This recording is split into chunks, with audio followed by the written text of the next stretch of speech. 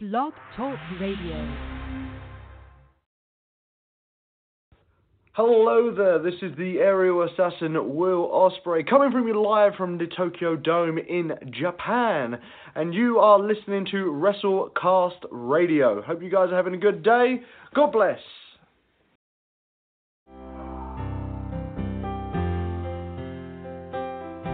Mr. Young, I'd like to get a training update from you. Life coach, training has been great. I ran 5 miles today. Run! As your life coach, I don't allow you to run. But coach, I got to get my cardio in. What am I supposed to do? Walk briskly. Walk briskly. So you don't want me to ever run? Maybe, just maybe, if you miss the bus. I stopped running in 1978. Wow, that was way before I was born, but... I've got your car keys here, Coach. and it's going to take you 8 hours to walk to the next town. 8 hours? Coach, why are you... Hey, dig deep. If you get there too fast, I'll know you ran. I'm here to set the record straight today. I want to tell everybody in WCW why I was called Terrorizing. I was brought here as a boy from France to be educated in the best schools in the United States. And I got that name by beating up all the American punks in the schools. I was given the nickname Terrorizing. Well, now, I am no longer a boy. I am Jean-Paul Levesque, the greatest professional wrestler in the world today. Remember the name, Jean-Paul Levesque. There's a lot of things going on in the World Wrestling Federation right now. And yes, the Red Rooster wants to get his claw right in the middle of it and stir it up a little bit. A lot of people have been saying, what's been going on, Rooster? Well, everything's going on. The World Wrestling Federation is number one. And yes, the Red Rooster's trying to claw his way to the top of this federation. There's a lot of great talent around here, and I'll tell you why, because the fans are the greatest. I thank each and every one of you Rooster Boosters, because with your support and my Rooster Wing hold, I don't feel like there's a guy here that I can't beat. Yukon John Nord, his partner Scott Norton, and I'll tell you what, Yukon, you made quick work on a big spike jump. Listen up! My partner, Scott Norton, I'm going to tell you a story. We was up in the Yukon. We got up early one morning, and we was chopping trees and chopping wood. And Big Scott had got to the lumber shack before us. And everybody knows what lumberjacks eat. They eat a lot of pancakes. My name is Thurman Plugg, but my friends, they call me Sparky. You call me Sparky too. I never really worked with Hulk Hogan that much. I don't know him that well. I know you guys did in WCW. What can you tell me about the Hulk? You mean personally? Yeah, personally. Well, Mick, I didn't date him. I don't know anything about personally, but... I'm in control here, and you're going to give me what I want. You know what it is. Give me what I want. You know what I want. I've been asking for it for years. You're going to give me what I want, or I'm going to continue to hurt people you love. Give me what I want. Give me what I want. Ladies and gentlemen, Randy Bryant. Bill Ash, 2 long years is finally over. It's been a long, long wait. You're going down this time, Bill. You're going down. We'll be back.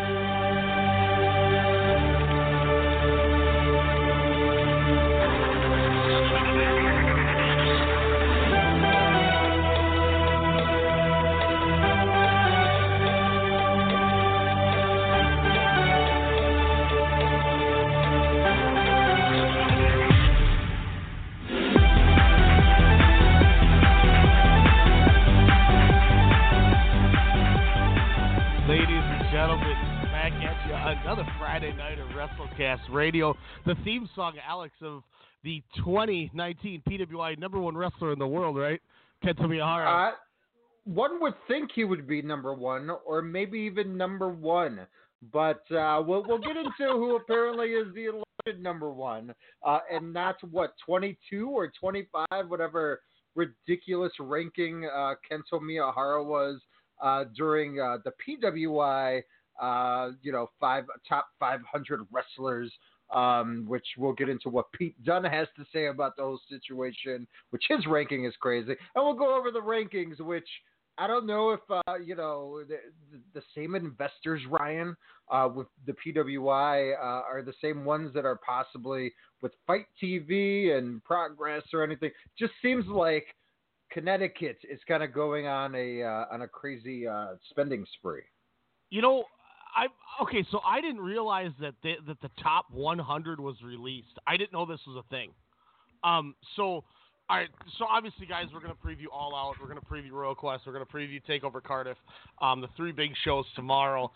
We're also going to talk Dragon Gate, Dangerous Gate, which was one of the, and this has kind of been the consensus from things I've read too, so I don't feel as goofy saying this, but this was one of the oddest Dragon Gate shows. And I say that in terms of how the company usually runs their shows, because there was just so much. It didn't feel like Dragon Gate. It felt like a really fun because Noah they were show beating the living hell out of each other. It was just strike-a-palooza. It was like, hey, Moxley's not going to be a part of Bloodsport 2 this year, just in a few weeks. We'll just do it all for Josh Barnett, just right here in Dragon Gate. Because sometimes it felt like a heavy, MMA. You could say even with the main events, with Ben K and Yamato. But for me, the biggest aspect of, hey, we're just going to beat the crap out of each other was one of the, if not the, I would say the co-main event was the match of the night. But it went to another tag match. Naruki Doi, Kaito Ishida taking on Masaki Mochizuki and Kaisuke Okuda, which was just a brawl and ground submissions, and it was beautiful. It reminded me of the main events from the last show with Ben K and Skywalker taking on Jason Lee and Yamato, or whoever Yamato teamed up with. It was Jason Lee you're talking about that 3-way tag, right? With Kai and Yamato, Naruki Doi and Kaito Naruki Doi, Kaito Ishida, and then Big E, Big Ben, and that Big was a good one. No, but the main events with the last show there. Are you Ben talking K about and Skywalker, the tag match? Oh yeah, against Yamato and Kai. Yes.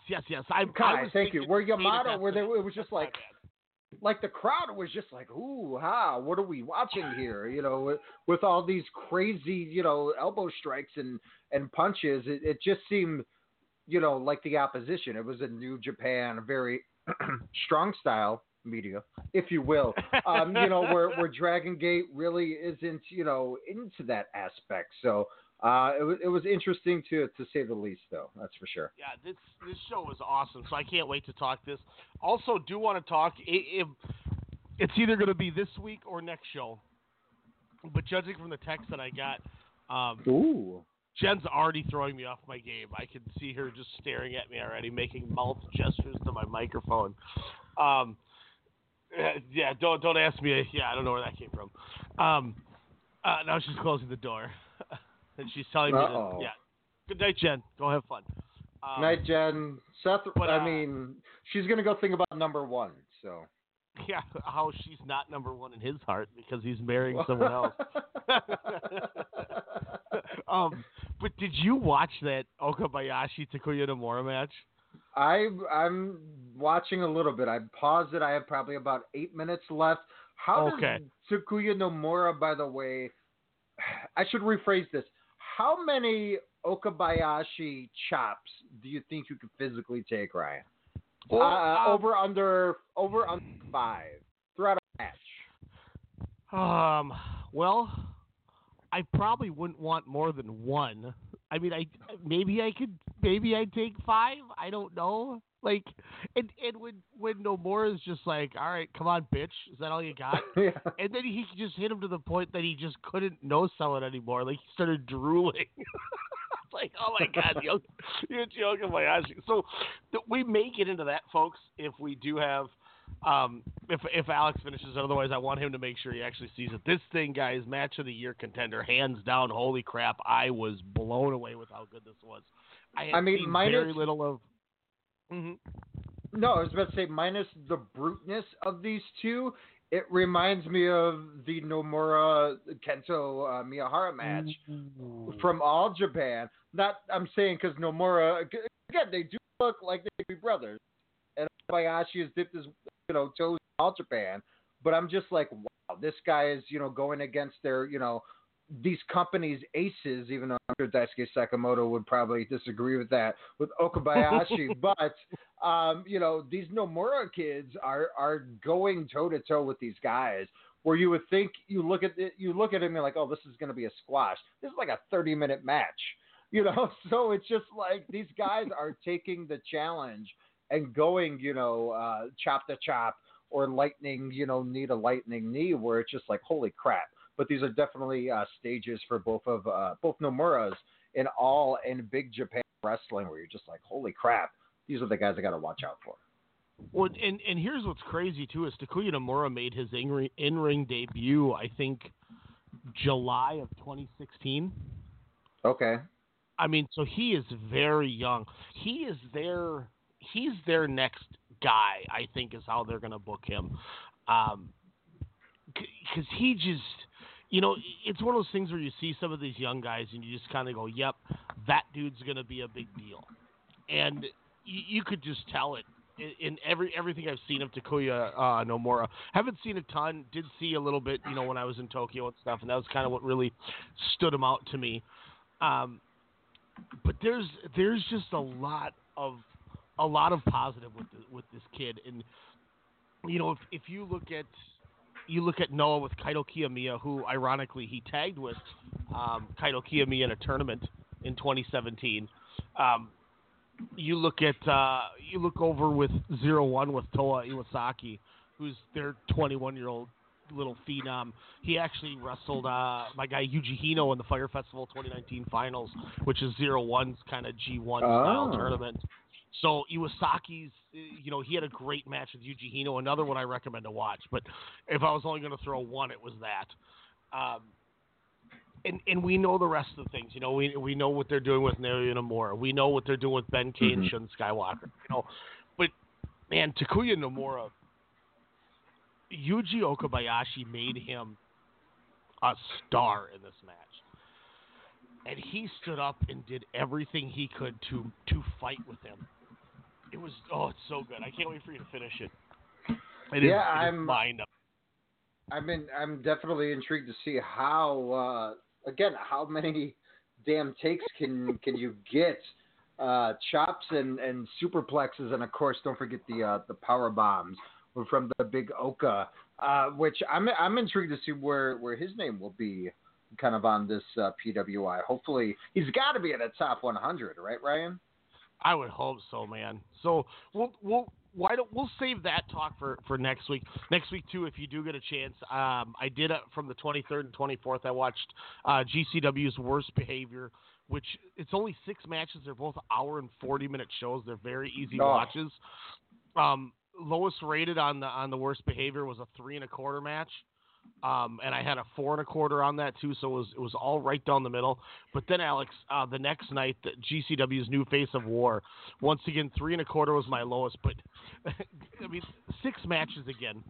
My ratings went 3.25, 3.5. I had a 4, 2 4.25, and a 4 3/4. I couldn't believe how it's one of those things we say this with DDT, and in America we say it with Game Changer Wrestling. It doesn't stop. I mean, the tag title match with Los Masios and which is a Cyclope of all people, and Mato Extremo took on the Hate Trash Disaster, Marcus Crane and Schlack. I have my rating on it is 4 3/4 with 3 question marks, and that was the one I was because you were like, where's El Schlacko? Yeah, where's this big mask? I mean, where's the fireworks to go in the opposite way? Shooting guys in the face. It felt like watching Takeda Kadoka from last year, where I'm just like, this is incredible, and it's such a different form of incredible. Like, am I overrating it? Am I underrating it? Like, I had never seen anything like it, and I was like, well, I'm gonna just put question marks after the rating, and then I'm gonna tweet about it. And I obviously wasn't the only one with the responses we got. I cannot wait. But it was. You know what I can wait on, Ryan? Rey Mysterio Jr. ranked higher than Okabayashi. Oh my God. Okay, so let's get into this here. Let's just start with this to get this out of the way. Rey Mysterio ranked higher than Pete Dunne. Okay, all right. I'm going to scroll to the bottom now. For everybody who doesn't know about this, the PWI 500. It's been one of the things that wrestling fans have considered one of the holy grails and things. If you're in the PWI 500, man, you did something special. Like when Okada made it, I was like, hell yeah, this is what I'm talking about. Okada deserves it. Blah blah blah. But then this year's came out. Now. For those that don't know, the criteria for the PWI 500, in order of importance, by the way, importance are as follows: win-loss record, technical ability, influence on the sport, success against the highest grade of competition, success against the most diverse competition, and then activity. What does activity mean there, sir? Then that means Will Ospreay should be number one. Amount of matches, which you did tweet at Seth Rollins, like, hey, I've worked a lot just as much as you. Yeah, there's actually a thing, if you look on Grapple, in 2019, he's actually worked more televised matches with Seth Rollins being on 2 weekly TV shows a week, and his match quality is higher rated. And he was in the Super Juniors, Yeah. Gotcha. Yep. So if he's had more activity, he's causing a lot of buzz around wrestling. I mean, Randy Orton tweets at him, Seth Rollins tweeted at him, but then on top of it, he won the J Cup or the Super Juniors, beating Shingo, who was unbeaten. He also got big wins and some scalps in the G1. He's won a title. He won another title at Wrestle Kingdom. And he's a better wrestler than Seth Rollins. So how is he not number one then? Because his criteria is better than Seth Rollins. Shingo Takagi, 67, by the way. So Zack Ryder is 100. 100. How is he over Okabayashi? Is Yuji Okabayashi not in the top 100? He's not in the top 100 at all. But Jeff Hardy is? Jeff Hardy is.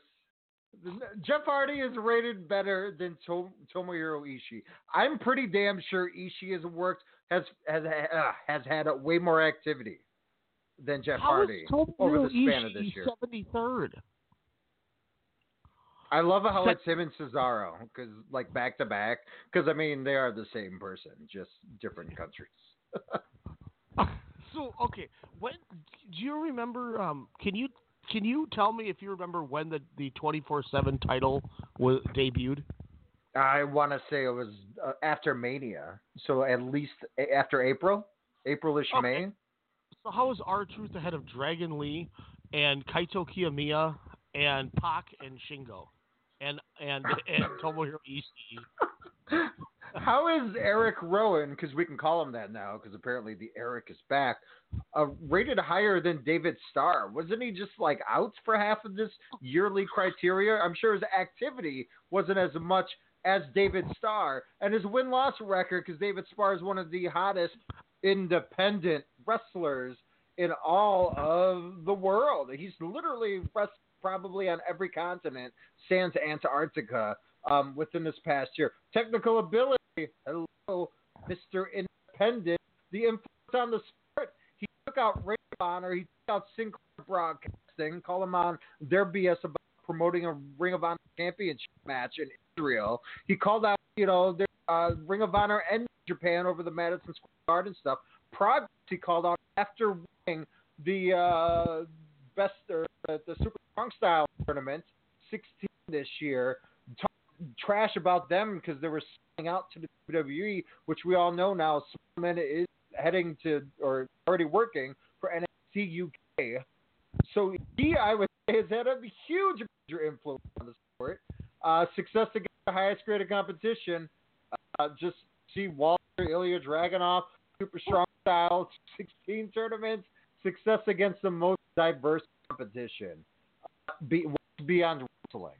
So again, how the hell is David Starr 99 when he's not in the damn top 10?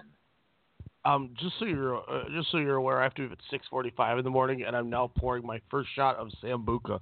after reading this list. Thank you, PWI. You're going to make me really tired in the morning. Hope my sleep machine's clean. If they would have had Eric, can we swear because we're late night? Is that cool? If we would have had Eric fucking Rowan ahead of Zeus or Suwama, I might have ended this broadcast. Can there you was only tell one me, down. Can you tell me one match that Eric Rowan had that was as good as Zeus had twice this year with Miyahara or with Yuji Okabayashi? No. Has Eric Rowan ever wrestled enough matches combined in his life to have anything close to what Zeus did in those 3 matches combined? And I'm saying that against the guy who's from Minnesota. I guarantee Rowan had wrestled as a match as Zeus and Suwama did in the Champions Carnival. This is a joke. And here's the worst part for me on this, people, is this list goes from July to June. So if you want to take away the G1, fine. I'll let you take that away from me. But then that's also saying you got to give me Tomohiro Ishii versus Kenny Omega last year, and you're going to put him at 73? Are you kidding me? Has apparently the people at the PWI only having him ranked 57 behind R-Truth obviously didn't watch any of the Dragon Lee and Hiromu Takahashi trilogies. No, they did not. Okay. Which, shame on you. I mean, Rockstar, Bandito, that was an awesome series. How than Zeus?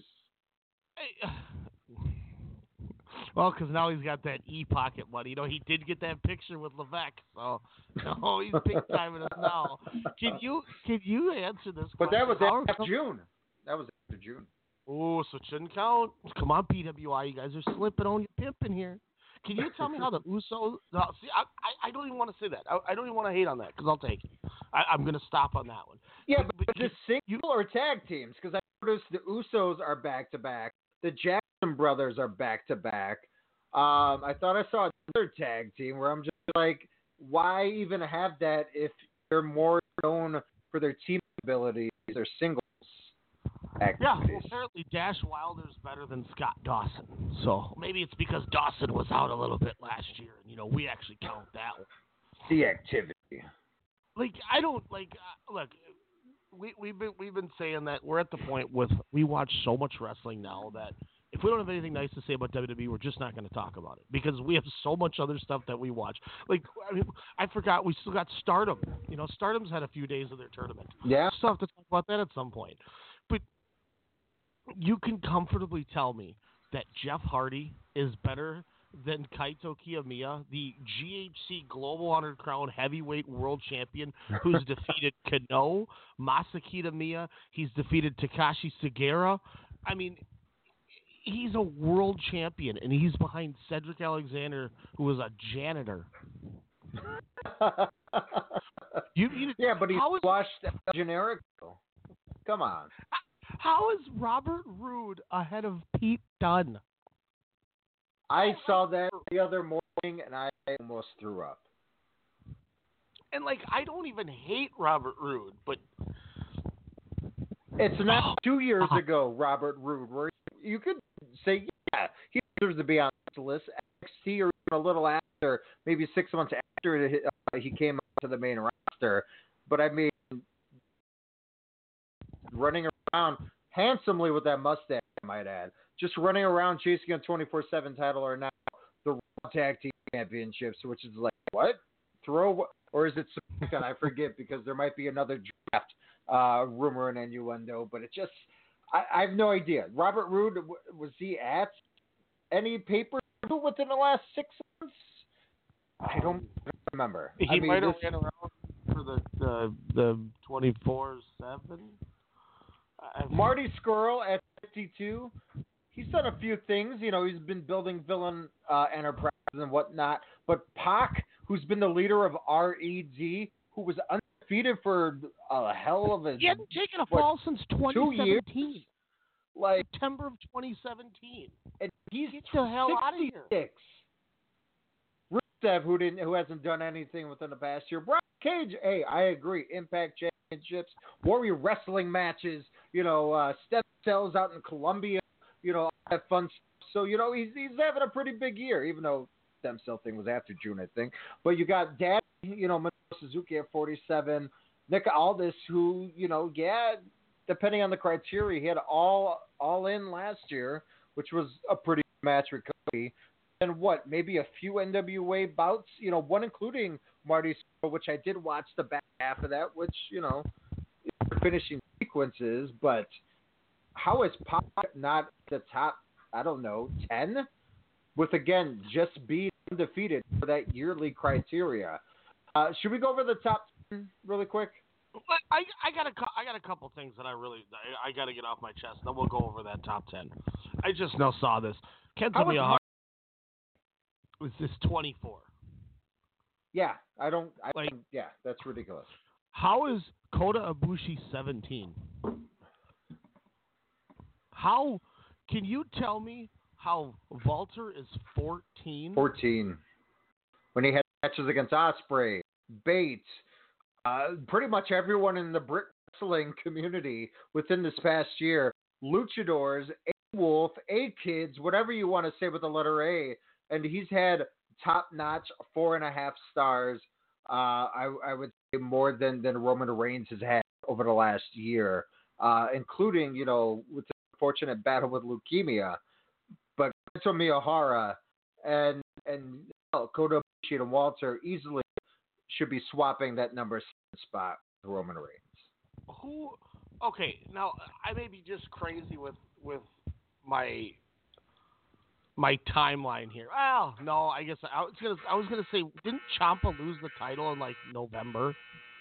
But he went out after the year was over, so never mind, ignore that. Yeah. Holy crap! Here's another one for you. Who was the guy that finished pretty damn high? And if this is a kayfabe list, how do they not have Jericho on here? Wow, he changed the landscape of wrestling, which I'm still waiting for his thank you. Hey, now you may not, this is kind of very vague off the top of the head. I probably wouldn't get this off the top of my head. But can you remember one of the guys last year that finished about 7th in our top 10, and we said this dude has done more in 2018 to change the landscape of fixing companies by bringing him and his group in to the point that everywhere he goes, their ratings go up, their tickets go up, and he's really cool with me. He knows me every time I see him. Do you remember who I'm talking about? Help me, brother. Is it one capital C for Shima? Yeah, he's not in the top 100. Nope. How? And he developed a company within his past year with OWE and brought in some pretty legit talent with Lindemann and T-Hawk with him. He saved Wrestle One. He rebounded Jiro Ikemen Kuroshio's career, which made me happy as an Ikemen fan. He went to DDT, brought their biggest numbers they had. They went to All Elite Wrestling. They started OWE. And this guy's not even in the top 100? Are you kidding me? Can anyone tell me? Where Daisuke Sasaki or Konosuke Takashita are? I was wondering where Daisuke Sasaki was. Because, of course, we have, I'm just looking at this list. It's just, like you said, R-Truth at 56. Kushida, when he's busy putting up the ring, at 77. Fuji at 78. Come on, really? I mean, who would we take off this list? Would you take Drew Gulak off the list? I don't hate that one because he was active every week on TV. Taichi. He had a title reign. He had some good matches. Yeah, but did he have a better? Okay. Eric Rowan, we already agreed he'd be off. I would take off 75% of this list for Shima. To be honest with you, I would have T-Hawk on this list. Here's the guy that I kind of got you a little bit into near the end of the year. But if we're talking, if this is kayfabe wins and losses and accomplishments, the guy was a world champion for 6 months. Where in the hell is Shotaro Ashino on? Yeah. I mean, and if you want to say, well, the reason Nick Aldis made it is because, he looks like a champion. He looks good in a suit. Tell me one son of a bitch that looked better than Shotaro Ashino in a suit. Like, get the hell out of here. Oh my gosh. Like I'm gonna look at something here. So, let's go. Okay, so the list goes from July until June, right? Yep. So June 17th until April 8th, Sami Zayn didn't wrestle one match. How is he ahead of Tomohiro Ishii? Or anyone that he's ahead of. Where is he? He's 70. How? I mean, PCO is getting his eye, surgically put back in. Get well soon, sir. But he's also diving in Madison Square Garden. He's also getting power bombed outside of the ring. He's winning trios belts. He's, making a big impact with Ring of Honor as well as YouTube. But yet Sami Zayn is ahead of him one spot. Ahead of Ishii, which is ridiculous. Kushida, which, let's be real, again, him and Okada's last match alone should have skyrocketed him, I don't know, the 40th position. The match before he left for setting up rings. Oh, my God. How is he ahead of Kyle O'Reilly? Yeah. That guy has a more swagger than Sami Zayn has bounce in his step. What the hell is this list? Here's I had two more I wanted to go over with you. Or three more. They're all kind of tied together that even if you don't want to put them top 50, whatever, but how are they not on this list? Who right now, if you were putting together your list, who's your front runner right now for breakout star of 2019 of, with our list of guys that we develop and learn over the course of the year and suddenly just take off and we're like, that guy's going to be a huge thing. Who's somebody that comes to mind as potentially the front runner for that right now? After one match, Alex Zane. Oh, yeah, that's tight as shit too. I don't know. That's tough because it's just I got everyone doesn't seem like old hat anymore for me. Oh, Ben ACCH. Oh, Ben K. Where's Ben K? You want to talk about arguably the second biggest douchebag heel in pro wrestling, and he's been the leader of Pac's faction. Yeah. This is the leader of Red. Where's Eita? I was about to say Eita, which we'll get to in a second how big of a scumbag he is. Yeah, I mean, where's Eita? Hell, I would put Cyber Kong in there because of what he's done with various other promotions, but of course what he's been doing with RED, in Dragon Gate there. And here's one last one when you want to talk about if they want to talk about pure wrestling, like technical wrestling, influence on the sport with what he's done for his company over a better part of a decade plus. He has a fantastic win-loss record, and he wrestles almost every show. And this is a guy who, low-key, might be one of the most underrated wrestlers in the world. I forgot about him until recently. And in one match, he went, where the hell has this guy been in my life? Where's Susumu Yokosuka? Oh, shit. Wow. I thought you were going to say, where's Baron Corbin? Then I saw his name. No, he's like 32. And then, or 30. And then I have one last one for you. Okay. Who was my number 2 wrestler of the year last year? A-Kid. Oh, he was in there. Where is the guy who changed the landscape of the entire sport with one match and made it suddenly relevant, where you could argue the third biggest promotion in America might be becoming a deathmatch promotion? Where is Masashi Takeda? Yeah. He's not even in the top 100. That dude changed the landscape of pro wrestling last year. You go on any, insider, a place like us where we do our own list. Takeda's finishing top 3 in everybody's list for 2018. Hello, this list consists of half of that year. And then he was the Big Japan Deathmatch champion for part of this year. He's been the Freedoms champion, Jun Kasai's company, for part of the year. How is that guy not? Didn't he have a pretty big match, too, during Mania weekend again? Yeah, well, he worked. He did Bloodsport against Jonathan Gresham, which was awesome. Yeah. And he did some other indies. I mean, it's just like, come on, man.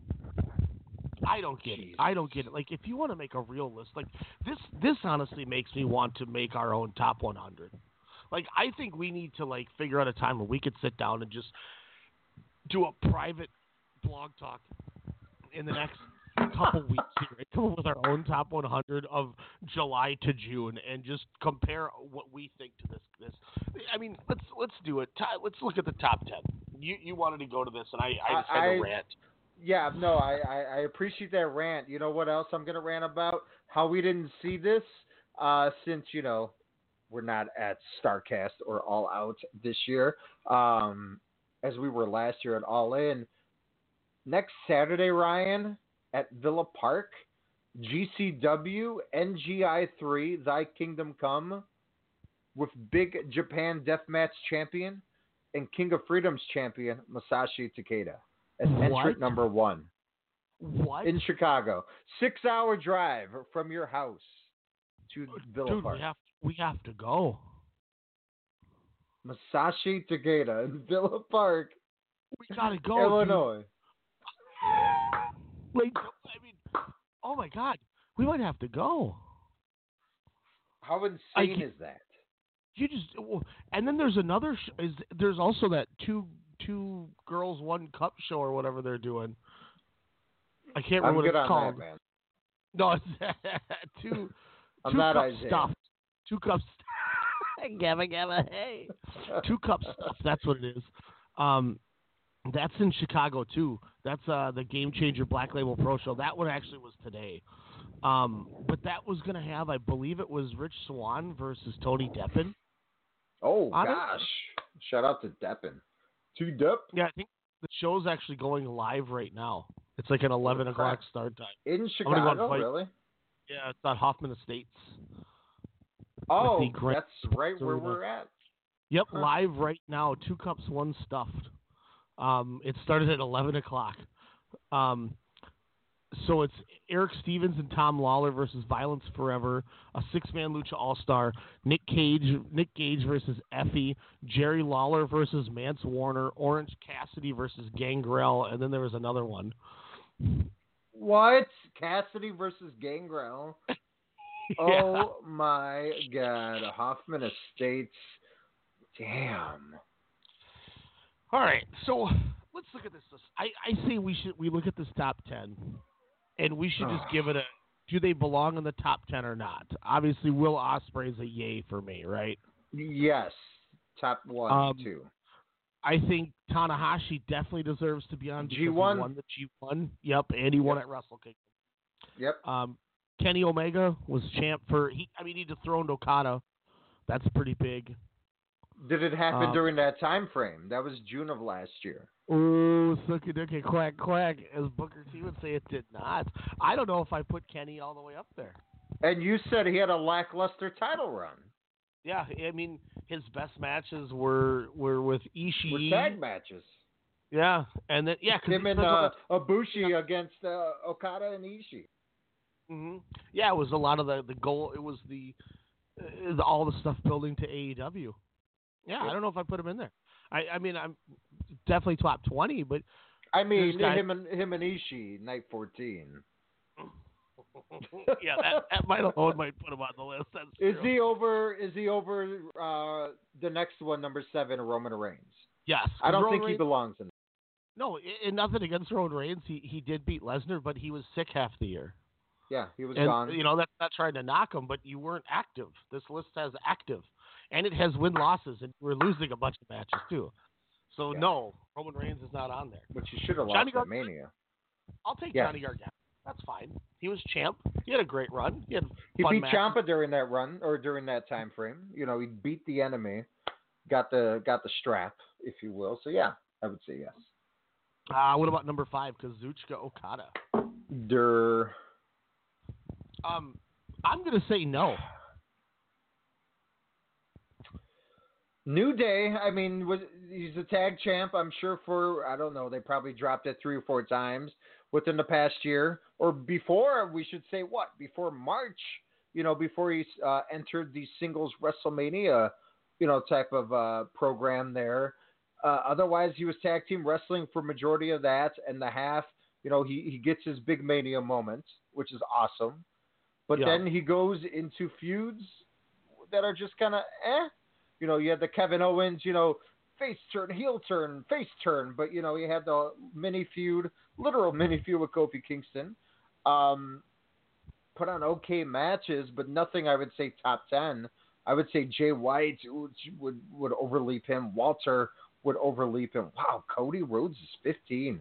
Ibushi, I think, would overleap him. So no. No, I wouldn't put him anywhere near there. At Fastlane, he lost in a he lost to the Bar. So no, I don't put him there. And then he loses to Bryan at Chamber, right? Yep, he lost, and that was because he was a fill-in. Yep. He got beat in the Royal Rumble, didn't do anything. Maybe he did his normal spot, but that's really about it.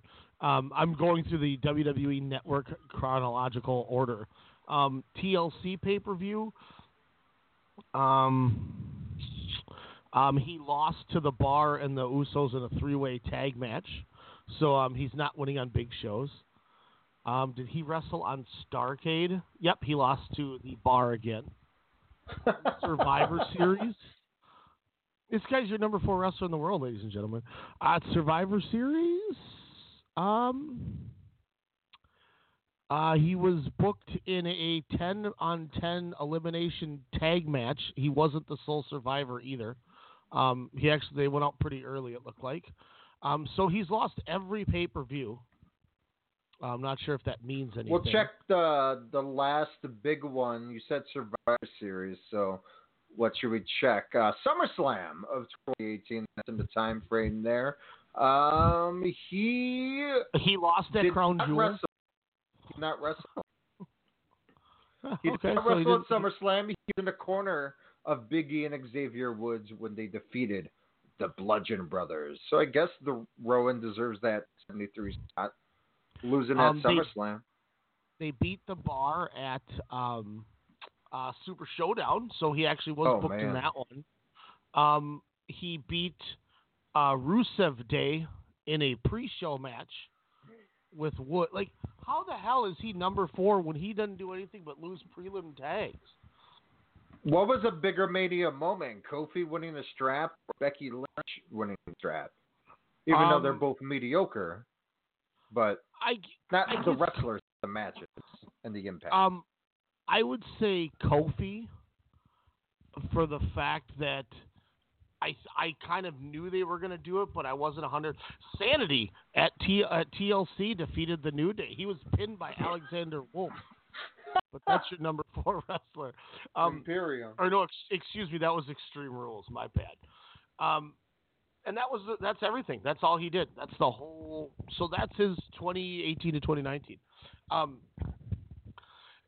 I think the Kofi thing, because as much as I kind of expected it, it wasn't a guarantee. Whereas I was positive Becky was going to win. They weren't going to do it if they weren't going to have her win.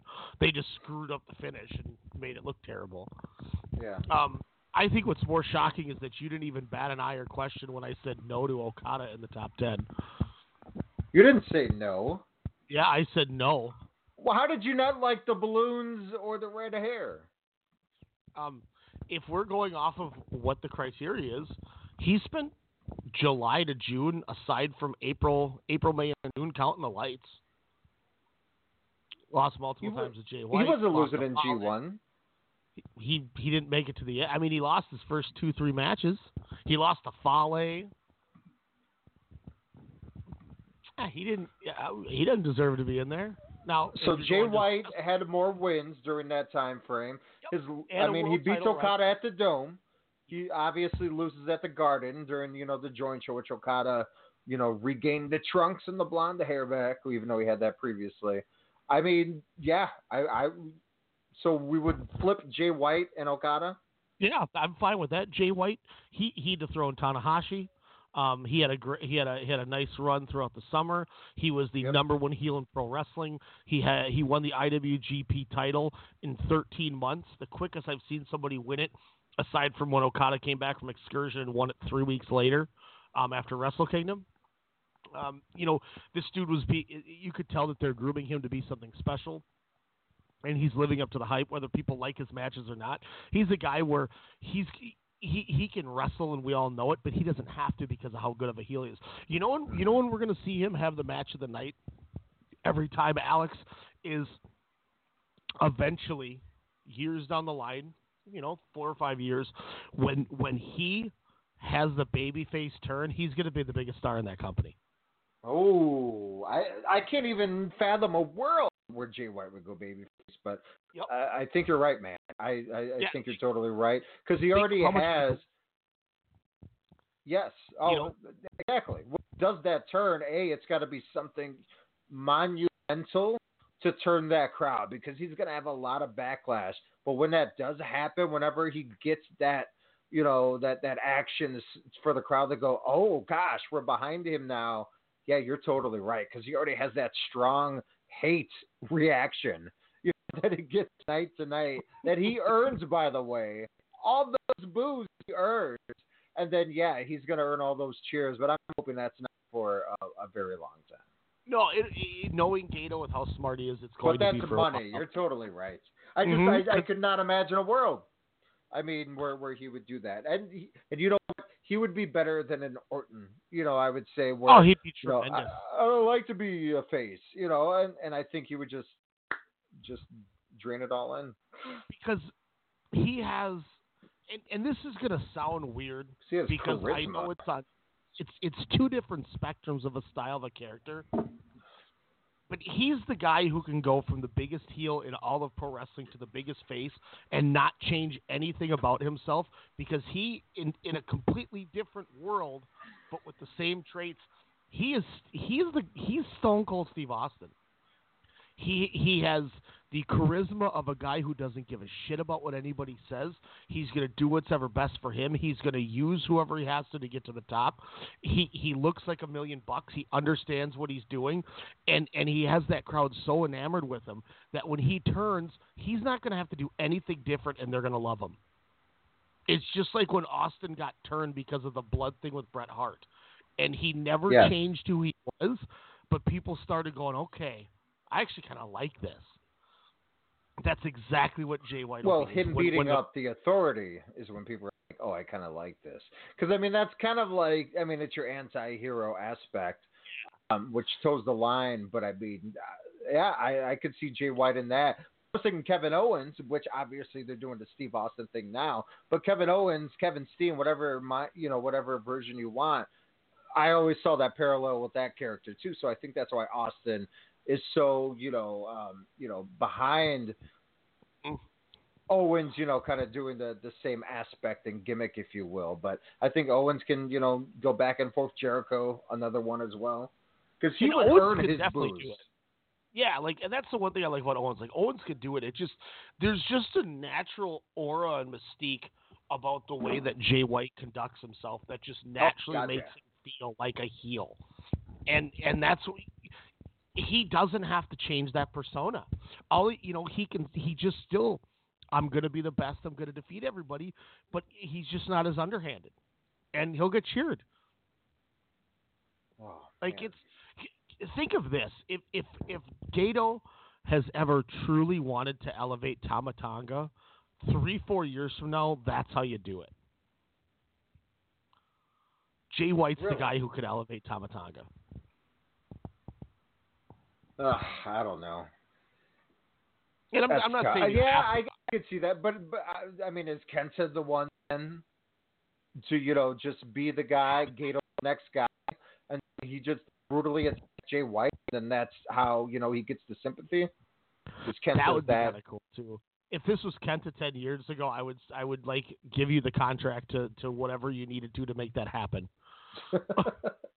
You just tell me what you need and I'll make it happen. I don't care what I have to do because I want to watch that program 1,000,000 times.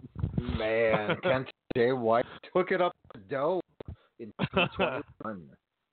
Top three here. AJ Styles. I wouldn't put him that high. No. I don't know if I put him in the top 10, honestly. You know, we went over his lackluster title runs. You know, the feuds that on paper, you're like, whoa, dream matches on WWE TV. And they just stunk. He fought Ricochet 9 times in 3 weeks. Yeah, you know, it didn't Samoa get him over. Joe, Shinsuke. I mean, yeah, Ricochet's still not over, bodysuit or non. I would have put him in the top 10 because he's a superhero. God, it's like you have all the talent in the world right in front of you. You don't know what to do with it. Like, it's just dumb. It's just stupid.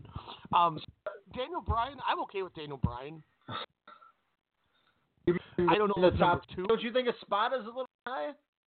I wouldn't go 2, but I mean, he was champ from December until Mania. Okay.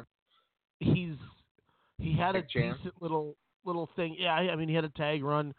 He was active. He was wrestling and he was in feuds. You know, I mean, if you're Dan Bryan though, are you pissed that you didn't sign with All Elite or just went independent last year during this time at All In? You know, it was like, ooh, it was Daniel Bryan, you know, the weeks before. Is he going to be a surprise appearance? Is he going to be there? He signs the contract like a few days or maybe a week before All In. And, you know, Moxley in his interview saying, hey, people just wrestle for the money. I want to wrestle, you know, for me. And then, I mean, you could look at it as like, well, did Daniel Bryan take the money?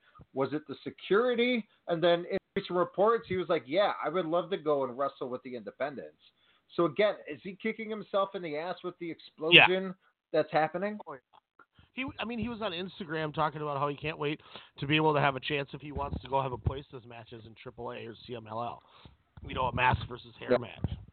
Like, I guarantee you, they spiced up whatever they said to him to get him to resign. Just, he doesn't need the money. Think of how well he's probably done. Think of the money his wife makes from, their clothing line, the E Network. I mean, they don't need the money. They have a little dinky house. I mean, they have like $150,000 Rambler. So then I resign. I mean, because obviously as a child. Probably, he was probably given. They probably told him something they were going to do with him, and he went along with it. And I mean, did you see him on Twitter the other day? He's like, WWE needs to sign Roosh and Dragon Lee. Yes, I saw that. Yeah, he was like, they would do very well. Yeah, it's because he wants to wrestle him because he can't wrestle him now. Oh my gosh! Why? You know? Why did you sign? Like, I mean, just think of the stuff. Say Daniel Bryan was, on a handshake agreement. There was no contract, and we know Jon Moxley is out of All Out with the Battle of Mersa, and then it's Daniel Bryan as the fill-in. Which we'll get into the fill-in when we preview, but then it's just like, hey, no, not Daniel Bryan. I apologize, Bryan Danielson taking on Kenny Omega. That'd be awesome, man. It'd be awesome. There'd be so much good stuff. Daniel Bryan has that back history with Dragon Gate a little bit. Yeah, gotcha. Yeah. I mean, we could could you imagine Daniel Bryan against like KZ or Shin Skywalker? Eita. Oh man. God, he's a scumbag. He probably cut his beard off, that bastard. Oh man. And then obviously number one, Seth Rollins, which I'm fine. Why? How? Honestly, how? He slayed the beast. Because Brock Lesnar didn't want to wrestle, so he said, throw me on first, because I'm not losing his title. Yeah, he slayed the beast in a fake sport that deals with wins and losses. I love wrestling, he lost the title but come on. later. Exactly. And it's or just 2 like, months what? Later. What? Baron Corbin. Okay, let's just go through 20 through 11. Moxley, would you switch him to the top 10, even though he was like out for like many months? Well, I guess to be fair, Jon Moxley didn't stop wrestling. I thought he was out in the summer. Oh, he came back during the summer, didn't he? Yeah, but he didn't have a good run. Like, they didn't do anything. No. He did the Shield No. thing. No.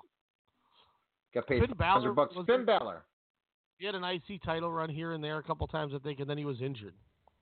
Adam Cole. I'm fine with Adam I could Cole. put an argument. Yeah, I'm fine with Cole. I mean, he won all 3 titles. Put him in the top 10. Yeah, I mean, his in-ring work alone. He went to the G1 finals last year. True. That's true. He did. Jay Lethal was ROH champ for almost the whole year. I might put him top 10. Yeah, you have even critiqued his opposition. I mean, is it worthy, or like you said, just matters? He was getting those W's. Yeah, he had great matches with Kushida, Marty Scurll. He had a fun match with Cody. Oh, the Kushida match. That's right. I liked the ladder match at Garden. Even though Taven won, I thought he did his part very well. All in last year.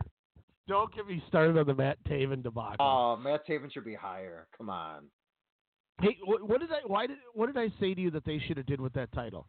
Said they should put it on Marty Scurll until he leaves and then have him drop the title. Yeah. Said they put it on Matt Taven. Did you know Matt Taven's contract is now actually up before Marty Scurll's? So the big you chose to not use, and then now the guy that you did use, his contract comes up before Marty. Like, get that? Like, this company sucks. Double or nothing match against his brother Dustin Rhodes. Does Cody deserve to be in the top 10, or is 15 fine for the AEW Executive Vice President? He's done a lot, but he's never had the matches that make you wow. I mean, the reason the Dustin Rhodes him and match Aldis was good. Yeah, it was good. And that's because of the match. Like, those a lot of things going on type matches. He's very good at. It's like his father. He's very good at working and booking those matches. But, you know, match in and match out. I mean, he had a great match with Kenny Omega for the title. But, I mean, I'm fine with him top 20. I mean, you know, if we really wanted to split hairs, you know, I could probably come up with a reason to put him in the top 10. Ooh. Walter, of course. Where's Walter in your list? Number one. Okay. Because this counts for half of last year, and we got into Walter heavily in September of last year, and we still gave him we gave him 2018 Wrestler of the Year out of 4 months because of how impactful he was in 4 months. This is over 12 months. So. And all the WXW stuff, like, Jesus. He took the title from Pete Dunne. Yeah. I mean, that New York. A lot. Yeah. No, yeah. Walter's number one. Tommaso, as my website shows, Chirpa. Tommaso's Chirpa. Charpa. Are you on heelbynature.com? I am, yes. Yeah, so am I. Charpa. The psycho killer Tommaso Ciampa. Oh, man. I mean, he's been out for a while. But he had, you know, probably 10 of the months for the criteria. He was champion or in the program, so I'm fine with him. I'm okay with it. Oh, man, I just think of the DDT on the ring boards there. Jay White, we already said he beat number 3. Samoa Joe. Jay White claiming that 11 spots. He did go after AJ Styles' wife during this time frame, but does it warrant outside the top 10? No, he didn't do anything. He won the U.S. title like around WrestleMania time by beating hair him. got like mine. I know, but man. Okay, so then Alex Mello should be 11. Yes. Your radio was better than his matches. Thank you. I've been practicing. Think about it. His biggest accomplishment was he beat a half-crippled Rey Mysterio who they just had him beat in a minute because he couldn't work a match. And then he said he's going to beat Dominic's ass and bang Styles' wife. Like, why is he 11? Oh, my God. This is a sucks asshole. We should do our own top 100. We'll have it ready in 2 weeks. Oh, yeah. Well, as I said, we got to make it a quicker show because I have to be up at 6:45 tomorrow. The first hour has been given to the PWI 500. I love it. And sadly, we can go another hour. sure. Do you want to talk a little Dragon Gate? Yeah, I mean, if you want to dissect 30 through 21. Let's. I'll do that shit. Robinson, no. How is Shinsuke at 31 away? I forgot he even wrestled because I'm pretty sure he too. Isn't he like partners with Elias right now? No, Sami Zayn. He's his mouthpiece. Oh, did they beat up the Miz? Yes. Okay. There was a picture that somebody sent, and it was Drew So think of everybody from like the waist up, So think of their body build, like how ripped they are, facial hair color, hairstyle, and it was Elias, Drew McIntyre, Seth Rollins, and Ali all lined up right next to each other. There's nothing different about any one of those four guys. Wow. It was just like WWE prototype, and then it was just four of them. They all look identical. They look like young boys. All right, everybody get facial hair and long black hair and a little tan, and then get in shape. I'm about to go a gasket because I just saw where is where's Zack Sabre Jr. and I see him all the way at 43. He's got to be in our top 10. And this nothing against him, but tell me how Kevin Owens and Sonata and Matt Taven and Randy Orton are ahead of Zack Sabre Jr. Sonata, I could see. He had some really outstanding matches against Okada during that time frame. What's 3 matches with Okada? And True. But Sonata's, a lot of his were all this year since then. Like this last couple months. I thought he had one last G1. I think he did the G1. Yeah, you're probably right. Zack Saber's and then he had one in the spring. Oh yeah, in the New Japan Cup. I forgot about the New Japan. That was in March. So yeah, you're right about that one. It's okay, fine. It's not. I'll take it. Whatever. That's fine. That's that's splitting hairs again once again because it's a guy we like that we believe in. But ZSJ, come on, how is he? Oh my God. Yeah, I mean, to be fair, against the guy that's in the same company that we actually really like, so it's not us sounding biased. I don't know how the hell Juice Robinson's ahead of Zack Sabre.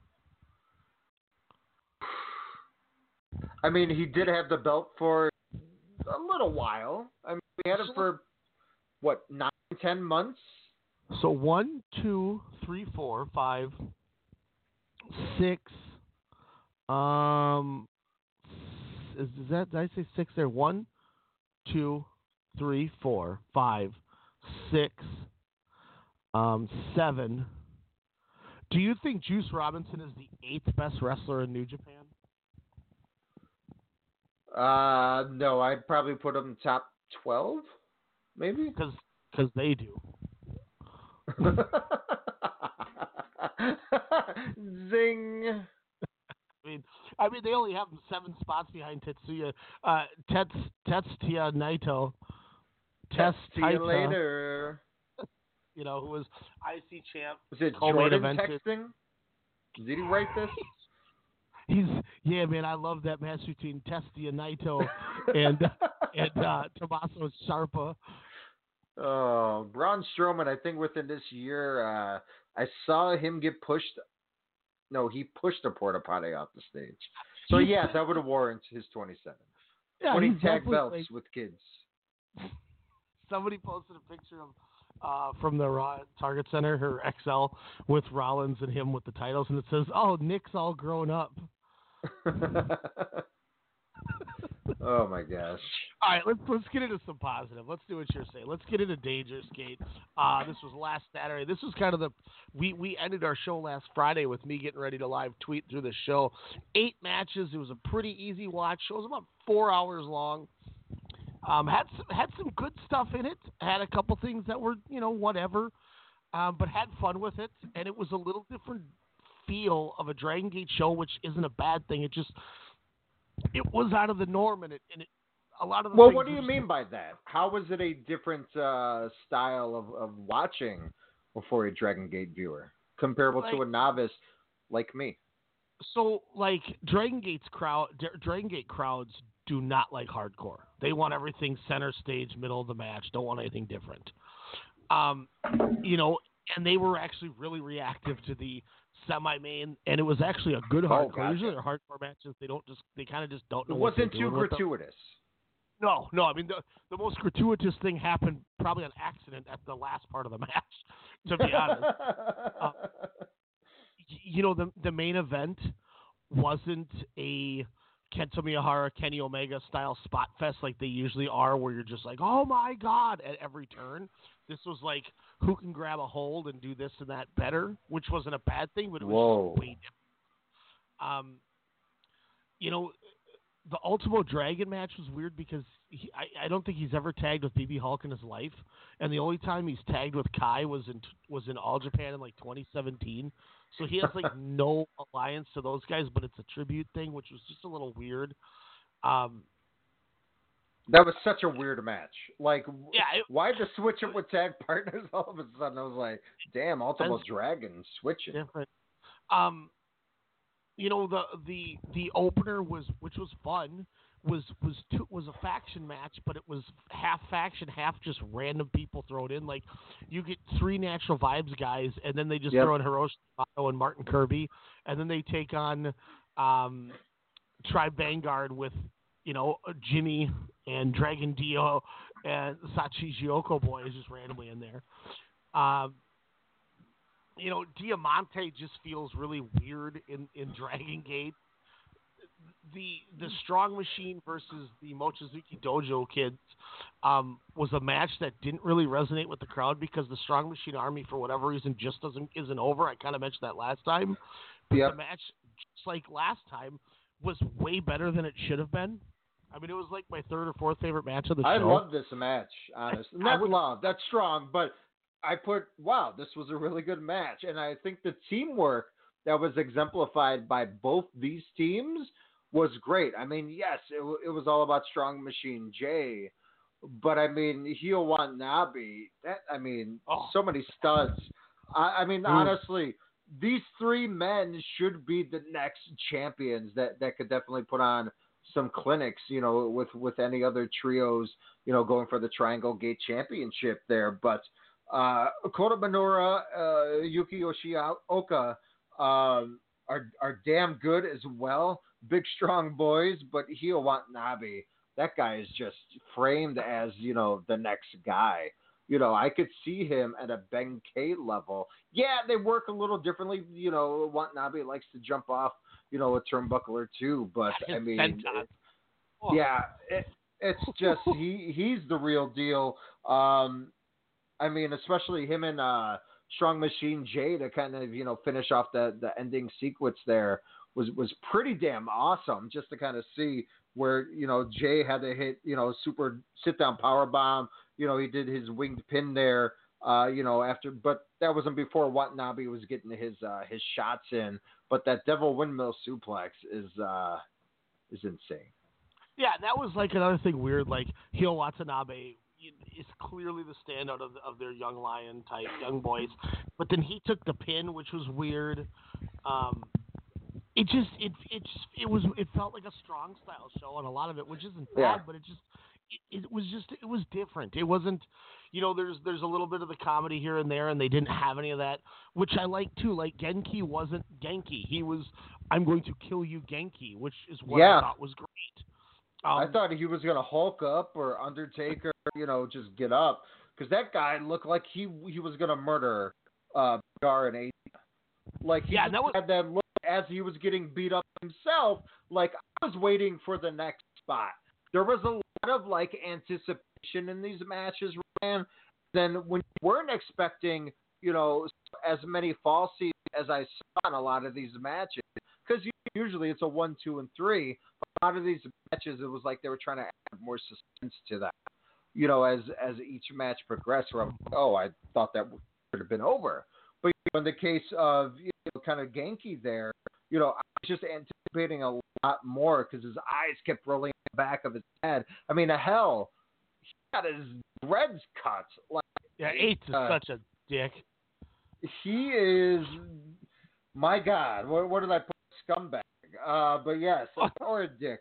But I mean, not only does he cut the dreads, but the match the match starts with the first thing you see is Punch Tominaga flying down the staircase because Eight has already beaten the shit out of him in the back, going, "Hey, here's your homeboy from Natural Vibes." They just threw him down the stairs. Like, is that like, okay? I was him. wondering. I thought Vibes were being the bullies first because I was like, man, I was like, Ari just coming up some ladders, and then Vibes is just getting the jump on him. Yeah, well, and that's what I liked about it too. Is they're just kind of like, all right, this is gang warfare. We just took out one of your guys, and and here comes Genki and KZ charging down like, all right, bitch. Like it was. Look, I'll be honest with you, not to jump around too much, but I flirted with the full 5 again on that. The only thing that stopped it was I thought the Genki heat was just a little too long. Like, when I thought the heat was about to end and we were going to get the KZ tag and go into the next part before getting to the final stuff, I'm like, man, I'm glad that Genki was the guy who took the heat, not only because I want KZ to look a little more protected, but it just, Genki's very good in that role, and with his anger, as you mentioned, I thought he was fantastic, and, there wasn't anything he could do to overpower those two guys, but he was just, when I get my chance, I'm going to rip your eyes out type with how you were describing it. But then it was just like, all right, man, y'all been beating his ass for like 10 minutes. This is going on a little long. Like, that was the only, my only criticism with them. But it was like they were improv-ing. They were just, hey, let's keep going. Yeah, I wonder if it was like, hey, we got a little more time than we thought. It was like the crowd finally woke up during this match, it seemed like. Where, like you were saying, the crowd was a little, kind of, they were kind of like a normal Japanese crowd, but like different promotions, like your DDTs, your All Japans, Big Japans. Like the crowds are a little bit more vocal. New Japan's getting a little more, but it shows that respectful factor. But it was kind of like quiet. Like Kobe World thought it had the same thing. So, again, it just seems like the different fans with all the different promotions have different emotions, kind of when they're watching this wrestling. But yeah, they were hyped kind of for this match. But when you see KZ doing a swanton off of a ladder to nail Eita, who's covered in chairs, God. When you see Big R, Shimida just, I don't know, do a dive off of a giant ladder. I'm just gonna splash you. Yeah, like I'm just going to jump. Just dead fell on top of that. Anybody who says Japanese tables don't break, they haven't seen Big R Shimizu just dead fall. Like it was like somebody shot him with a gun and he just fell and just crushed KZ in that table. And then Eights is like, I'm just gonna start beating everyone's ass with the table. Splits Genki wide open. I mean, and you know what was cool about the finish? I mean, I say let's just start with that match, then we can get back to where we're going. It was awesome for the fact that they didn't go to set up like any kind of like a tag finish with them, or Eita didn't try to get him for the salamander. Like it was just like, all right, KZ's dead. I've laid everyone out with this table. Screw everything else. Grab Genki and just slam them and let's get the hell out of there before they take our titles because we can't finish these guys. And Big R just kind of just gave him the biggest shot put I've seen in a long time. Yeah, this was a match where I could have extended a little more. Not we needed it, but because again, some of the other previous matches where you're just like, oh, he kicked out. Okay, this match is going to continue. Where this match could have used a little bit more. I liked how there wasn't as many pins, it seemed like, into this because again, with no DQ, they were thinking, I'm just going to murder these guys until they can't walk anymore. And Genki had so much anger that he was doing that going over pins, and I think that's why that resonated so much for me because it was like, hey, we got an opening, just hit your finish and let's try to get out of here. And it was just a quick death and boom, you're done. They also, with that being said, I went 4 3/4 on it. This was my match of the night. This was so fun. It proves once again that Dragon Gate is the best tag wrestling in the world. I mean, back-to-back shows, everything that's a 2-on-2 has just been, or even 2-on-2, but anything that's been like a tag match. Even the 6-mans, like we said, these Strong Machine Army matches are way better than we thought they should be. Naruki Doi is one of the best tag wrestlers in the world. And we saw that again with the match with the Shida Mochizuki and Okuda. And So this was fantastic. I loved it. Aita says that, we told you that we had a big surprise for you if we were going to unveil something, but we decided not to. We're going to wait till September 11th and do it at Corrigan. Whoa. Which ties into another match that I heard somebody give a Case Lowe, one of the gentlemen that I want to get to for that, Pro Wrestling for Dummies with you. He had a very interesting point about that. Wait, are they going to face Sakamoto and Okabayashi? Holy shit! If that happens, did you see? Is this like something you saw on the internet? No, I'm saying, wouldn't that be the next big tag team match they kind of have that they can get these guys to work their shows? Man, if they could cross promote like that, Alex, we're going to Tokyo early. Confused Dragon Gate, building a lot of momentum, from the Pac run to the Benkei. So, like you said, phenomenal tag teaming. I mean, Big Japan seems like they can flirt with a lot of different promotions. Why not? That would be cool. And that's the one thing. Like, when it's all said and done, and this is something that I kind of had put in my back pocket and forgot about. But over the last 3-4 months with us watching Dragon Gate, they're clearly the number 2 promotion in Japan. I mean, from production to entrances to to just overall match quality. Like, I love DDT. Don't get me wrong. I love DDT. I love All Japan. But if you want to just go match by match, I guess that's true though. I mean, DDT is really good. But I mean, when you watch a Dragon Gate show, doesn't it feel like a bigger deal? Like, doesn't it feel like they're a major league company? I mean, that's just due to the lighting, I would say. Otherwise, I mean, they might have flags lined up beside the ring, but hey, Zeus had that coming out with his hardcore gangster rap theme. But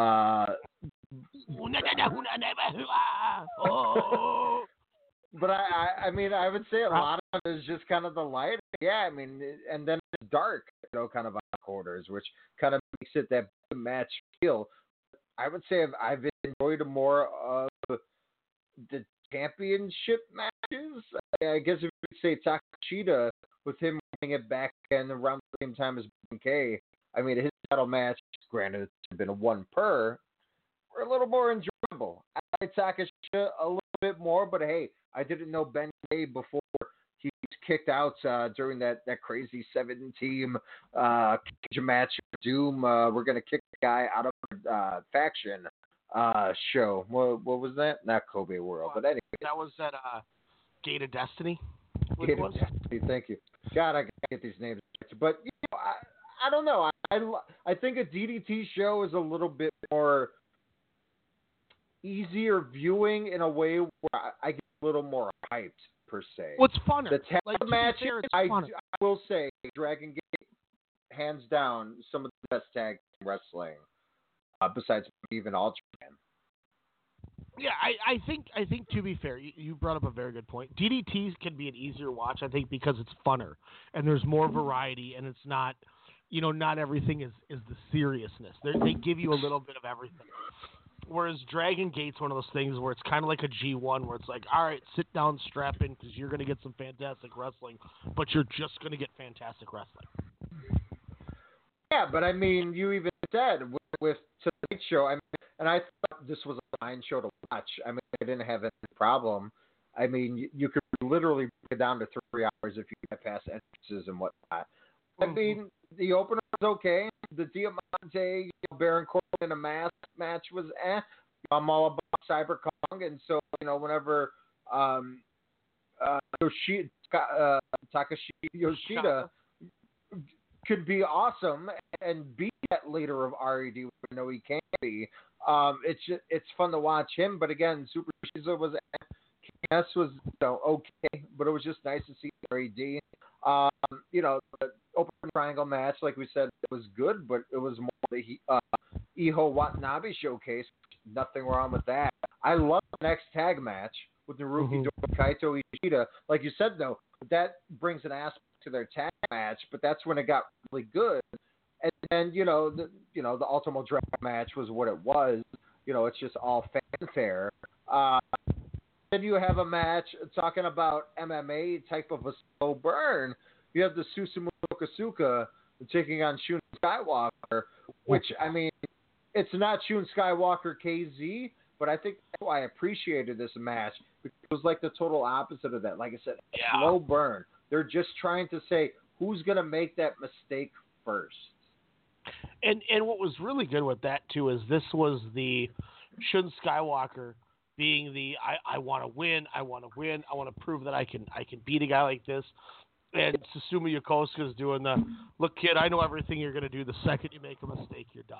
And that's what happened. You know, and he hits him with that beautiful cross-arm dominator. I forget what he calls it, and gets that victory. I went 4 1/4 on that match, too, by the way. Like, I thought it was great. Thank you. You know, it's another thing that I'm glad we're getting back to the Dragon Gate aspect, because I forgot how good Susumu Yokosuka is. That dude is one of the most fluid wrestlers. I mean, he's a guy where, you know, if you ever have a bunch of free time, you know, and you could go on that Dragon Gate network and just watch, you know, pick out 10, 15 Susumu Yokosuka matches from the last 10 years. Oh, and, I would love it. You know, I mean, it's one of those things where I think, you know, I always say if you look in the last 10 years, this decade, who's the top 5 wrestlers of the entire decade? And I always say not many people, aside from us, may necessarily put him there, but Tomohiro Ishii deserves to be on that list. Thinking back now about this I think Susumu Yokosuka does too. Wow. I mean, he's been wrestling at this level, if not higher, you know, since like 2006.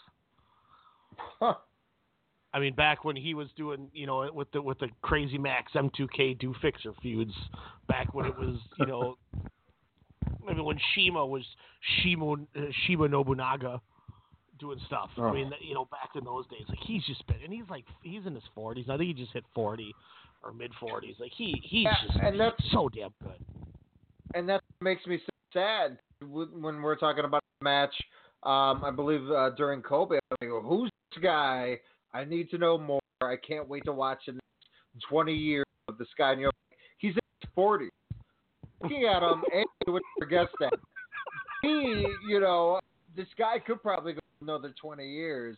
And Q, like you said, it just comes so fluid to him. It's just an artwork trying to watch him where you're just like, come on, like you kind of want to root for Skywalker, but you're just like, no, it's crazy to me.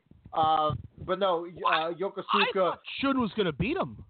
Not to cut you off, but I'm like, dude, if you want to really try to do some of the Shun Skywalker, Susumu Yokosuka is Tomohiro Ishii once again in that fact that it's a non-title match. Yeah. If he beats him, it doesn't hurt him. And I thought for a second they were going to, and then they I mean, and I'm fine with the way that they did. I mean, they did the match. Yeah, but isn't he losing match after match after match? It seems like Shun Skywalker. He is, but think of it this way. Think of this as his. You know how they'll do those trial series, like Kota Umeda had a trial series, and they brought in like Shuji Ishikawa, which, my God, why did we need to go back and watch that? I don't know why we haven't watched Umeda and Ishikawa. I bet that rules. You know, think of it as like a trial series where they put him up against some guys, and you know, let's see what he does in that next level, right? They put him in there with Easy. They put him with Holy Ben balls. K. What'd you see? Skywalker's only 23. I had no idea. Yeah. I thought he was way older than that. I thought it was reversed with him and Yokosuka, to be honest with you. Wow. Yeah, so I mean, think of it that way, where it's one of those things where he's fine. We think he could be that next guy, so let's give him Susumu. Let's give him Ben K. And here's the thing too: is there's a battle royal coming up before Gata Origin, which I think is the next Ben K title defense, and it's like a 7-man battle royal, and it's like Kazuma Sakamoto. I think Takashi Yoshida might be in it. Masato Yoshino's in it. Naruki Doi's in it. I think Dragon Kid's in it. And then Shun Skywalker and somebody else is in it. I'm probably wrong on half of those names. But Shin Skywalker beat Ben K in the King of Gate tournament, which is their G1. So okay. Ben K needs to get his win back. If you put Ben K versus Shin Skywalker at Gate of Origin, that'll sell tickets. And then he can get his win back against he gets his win back from Shin Skywalker, and then you're giving Shin Skywalker another opportunity to see how he handles wrestling in a big time position. So I almost just think of it as like a trial series. And I think it's and he's working. Bring on all ends. I mean, that's the thing. I mean, that's why I said it was so different to see, like we said, the match with KZ, the match with Pac that was earlier this year, that I was able to check out, and then now this. And again, I didn't know this was literally a child, so he's fine. Like I said, it's a trial series. They're seeing how he's going against the big dogs. This guy, if he doesn't get scooped by another promotion, I mean, this guy is your future for sure, with only being 23 years old. And I think another thing to really look at, which you kind of alluded to already, between the difference with the KZ and the Susumu Yokosuka matches, he's showing that he can work a lot of different styles right now. Oh yeah, which is a great thing. And that's their next guy. And I mean, I trust Dragon Gate booking. I mean, I think they're on the right spot with it. So I mean, obviously we talked the Shin Skywalker, we talked the tag match. Let's go main event, and then we can do the first 5 matches after, because we can kind of quick form them. Ben K defeats Yamato with the deadlift Ben K bomb. I went 3 3/4 on it, and whoa! Yeah, I know, right? And I say it with this, with like this reasoning. I thought Ben K came out of this looking like a 4.5-star wrestler, and I thought Yamato came out of this match looking like a 3-star wrestler. And interesting. I say that I'm not dogging Yamato, but it was a lot of who can do a better ankle lock, and who can wrestle, which is fine. It was nothing wrong. And I thought Yamato had the edge on that. His ground submissions, whether it was a headlock, whether it was a naked choke, whatever have you. I thought Yamato, playing, to Ben K's core, to his strength, aspect. I thought he was very, agile and, competitive on that front. And he was. And I'll say this, to be fair, like they which did surprised work. me.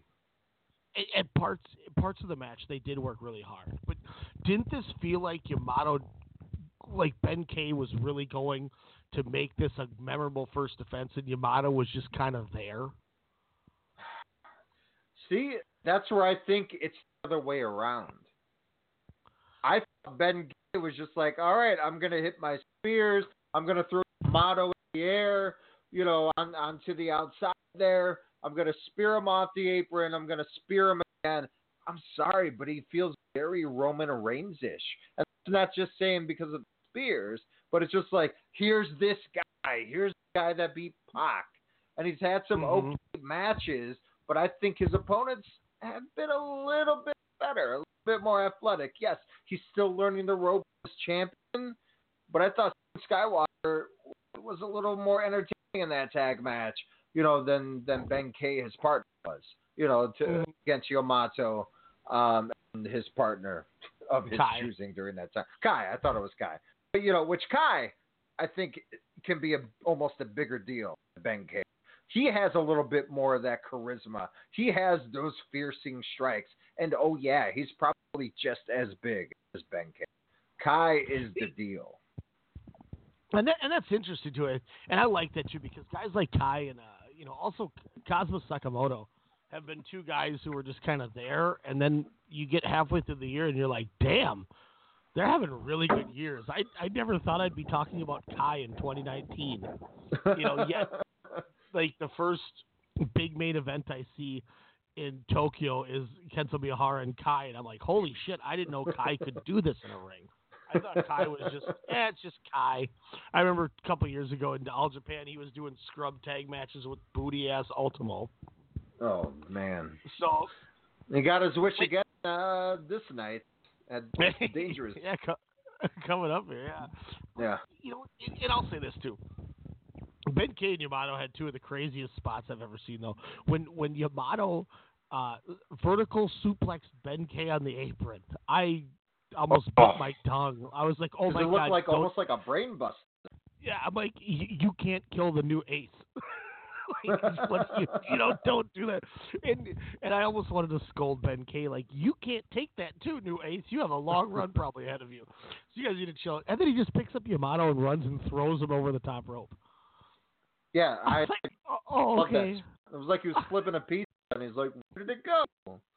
Whoops. I mean, I think part of it with me too is the match was. It fell to expectation with what I was expecting from Yamato and Ben K. And it's no one's fault. I know they're trying to slow Ben K through, and I'm okay with that. But I was just like, come on, guys. And here's the other thing, too. If this match would have got kind of what you said about the other one, if they would have gave this match 4 or 5 more minutes, I think this would have had a different outcome.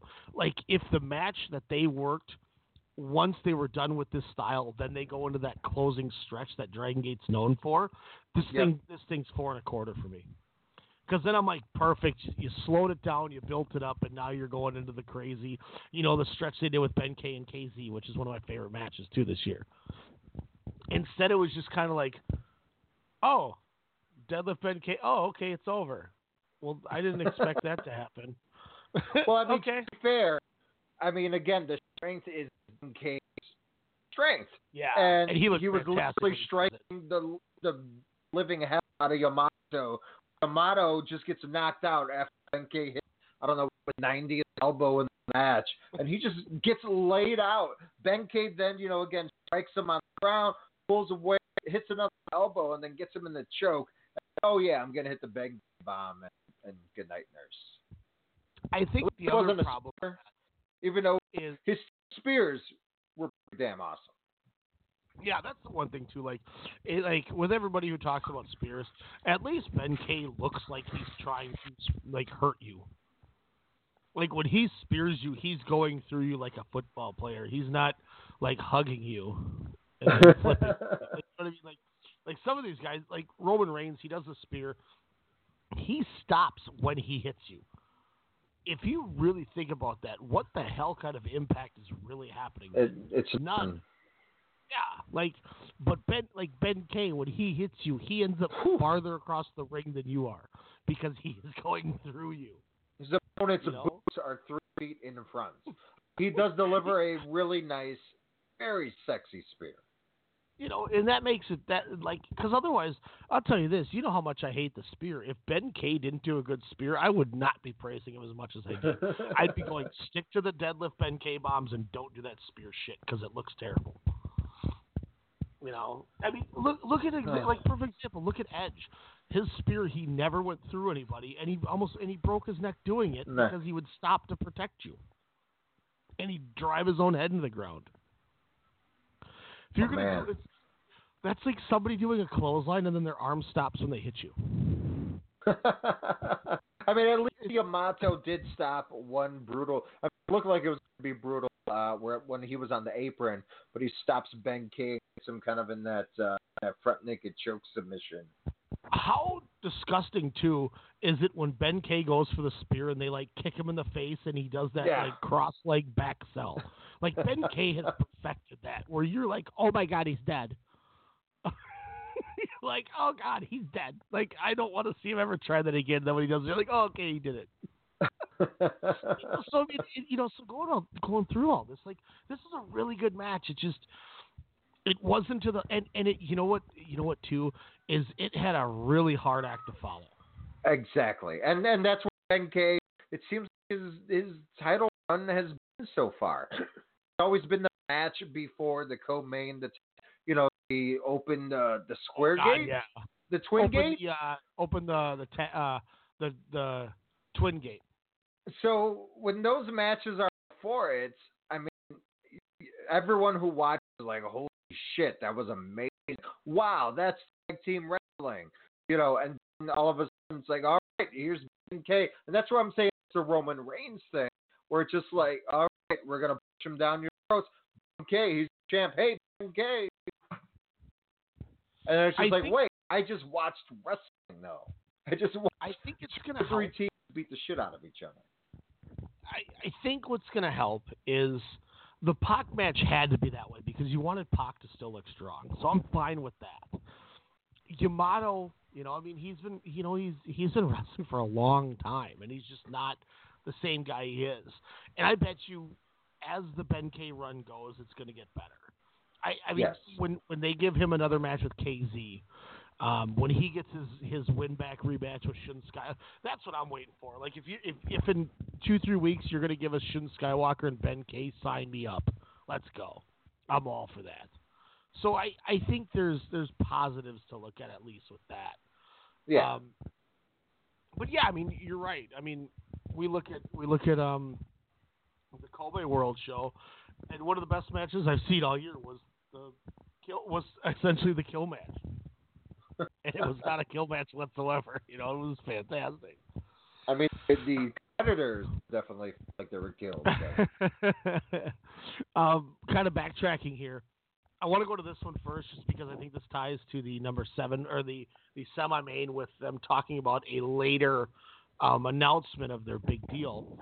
We see Ultimate Dragon, Kai, and BB Hulk defeat the team of Masato Yoshino, Jason Lee, and Dragon Kid, with Ultimate Dragon delivering a Lama Straw Jason Lee.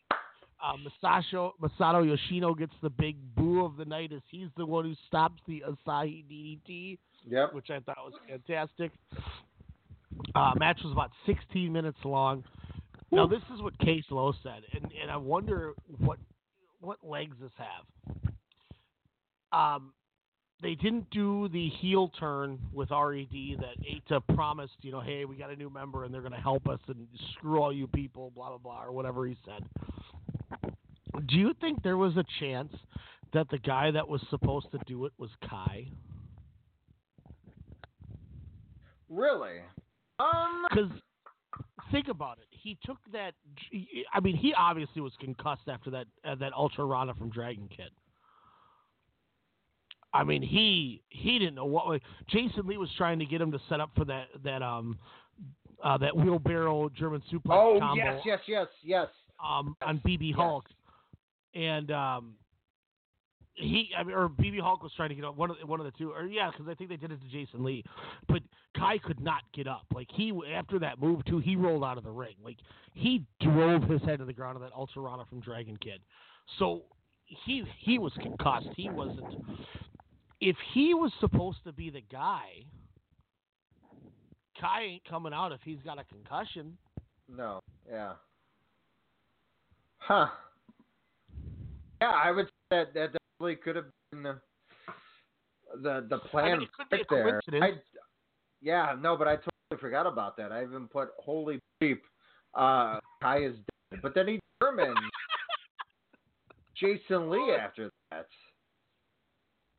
Yeah, because then they hit that wheelbarrow combo him and BB Hulk did. Yeah. But think of BB Hulk was trying to get him up for that spot, and Kai didn't know. I forgot about that. He didn't know where he was. And then when he hit that wheelbarrow German, he just rolled right out. Oh, so watching it again. Oh, God, he's murdered. The ref is like, nope. Not today. So, I don't know. Maybe that was the case. I went 3.5 on this match. It was, it was fun because of what it was. But now the next Ultimo match, I think, is at the Fork and one. Oh, so this wasn't the last Ultimo match? Well, Masato Yoshino asked him to become full-time. Whoa. Not if he's stopping,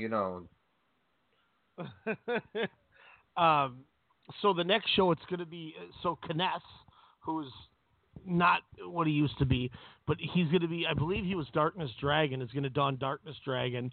So it's going to be Ultimo Dragon, Darkness Dragon, and Dragon Kid taking on Masato Yoshino, Naruki Doi, and Yamato, I believe, in the next 6-man. Which is interesting because Doi, Yoshino, and Yamato are not guys that take pins. I mean, they're not fall guys. They're with people that are fall guys. I would assume Kness then, or Darkness Dragon's the one who takes the pin. but then you're also having Ultimo Dragon lose, which is kind of weird. Yeah. But then again, if you're trying to set up something with Ultimo and Yoshino, with Yoshino being the one to ask him full time, I understand it. But I don't know if this has anything to do with RED or not. But say Ultimo agrees to stay full time with Dragon Gate. What if he turns heel? I would say, wouldn't that be the smartest thing to do? It would be fantastic. Think about it. He turns on. I mean, honestly, all those guys. He goes, "Screw you guys. You left me. You started your own thing. You begged me to come back. To hell with all of you. I'm gonna make your life a living hell." It gives Yoshino Doi and Yamato the victory, which is good for them, so they don't take falls. Yeah. Ultimo can lose, and it doesn't hurt him.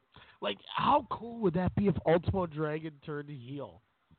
That'd be incredible. But I mean, him and Dragon Kid. I mean, it seemed like he didn't want any of Dragon Kid's crap, kind of in this latest 6-man tag. So I could see him taking it out on Dragon Kid. I think the fans would be behind that. Yeah, then he could work a Dragon, or he could work a match. Yeah, then you'd have Ultimo and Dragon Kid. That's like the whole point of Dragon Kid was he was the heir to Ultimo Dragon. It'd be fantastic. Yeah. Book it. Sets that up there. Book it, man. Come on. Give us the pencil. We're helping you out here, Dragon Gate. Wow, that number 1 contender battle royal is going to be nuts. Yoshida, Skywalker. What's that? How close was I? BB Hulk, Kai, KZ, Masaki Mochizuki, Shun Skywalker, Takashi Yoshida, and Kazuma Sakamoto. So, yeah, you were spot on. I got 3 of them right. 3 or 4 of them. I'll take it. I got open the Brave Gate Championship match. Susumu Yokosuka taking on Yosuke Santa Maria, who's was in the All Japan. Who I'm all for. Ben Case taking on Yasushi Kanda. Wow, that's going to be fun. Jason Lee and Kaito Ishida taking on Io Watanabe and Kaisuke Okuda. And then So RED, Super Shiza, Ari, and Ryo Saito, which is probably some crazy. Let me ask you this. Ryo Saito, that's a damn good show. Super Shiza against Red. RED, that match is after Ben K and Yasushi Kanda, right? Yes. Who's to say Ben K just doesn't squash him? And then you have your mystery guy for Red come out to get in Ben K's face right after that. You could set up some kind of like a multi-man with the random Red versus the other 3 match too. That was the third picture. You're going to get two Ben K matches? I think Crowd would like it. I want to know what's going to happen with this Hyo Watanabe Kaisuke Okuda feud, because these guys clearly don't like each other. Hyo Watanabe definitely not happy that Mochizuki prefers Okuda over him. God, that's your guy.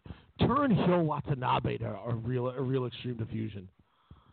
The only thing that doesn't make sense about it is they're not feuding with Mochizuki Dojo, but damn, that would be fun. Speaking of Mochizuki Dojo, they were the 2 matches before this. Kaisuke Okuda and Masaki Mochizuki defeat the team of Naruki Doi and Kaito Ishida. 4 1/4. I won, Alex. You already talked about how much you loved it, how great this was. It was so strong. Naruki Doi continues to be one of the greatest tag wrestlers ever. Okuda does the triangle Hurricane Rana to Kaito Ishida, gets him to submit or basically pass out. They let Kaito Ishida still get a little bit of a rub as he's the madman and the angry one of the group. Is after he comes to, he tries to fight him again anyway. Like, I'm not done yet. It's like, no, bro, you just passed out. So that was fun. Plus that top rope triangle. I mean, Okuda is so just cool. And then I know how Ishida was trying to get up, and then Okuda just kicks him in the head. Falls back into the triangle.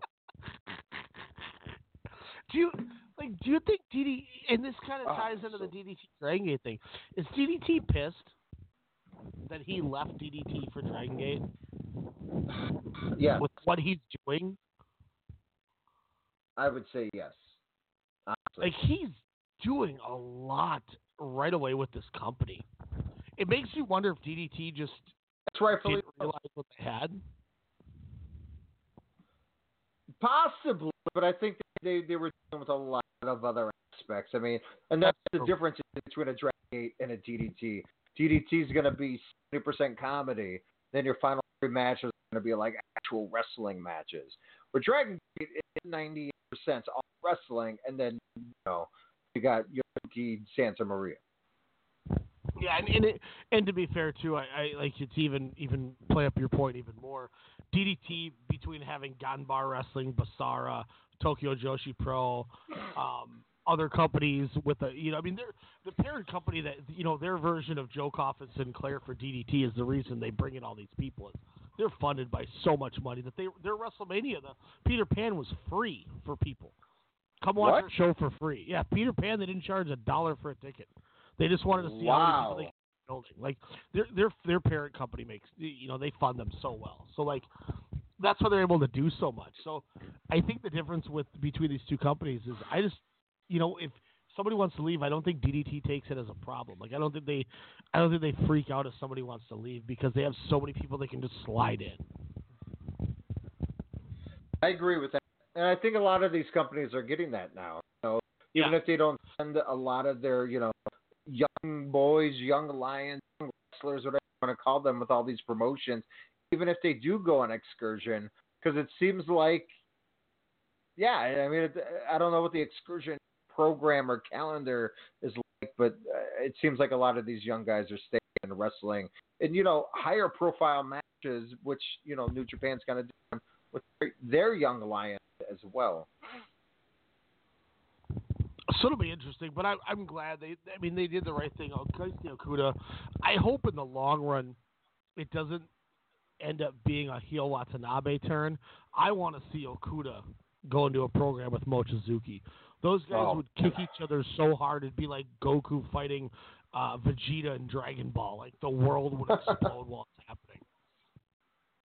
But speaking of the young guys with the Mochizuki Dojo, 4 stars, Alex. Strong Machine Army defeats Hyo Watanabe, Yuki Yusho. I just freaked out there. Something just ran across my carpet. I don't know what the hell that was. Oh. I think I just like a centipede. Okay. Bitch. All right. Let me go back here. I'm like looking over my. Okay.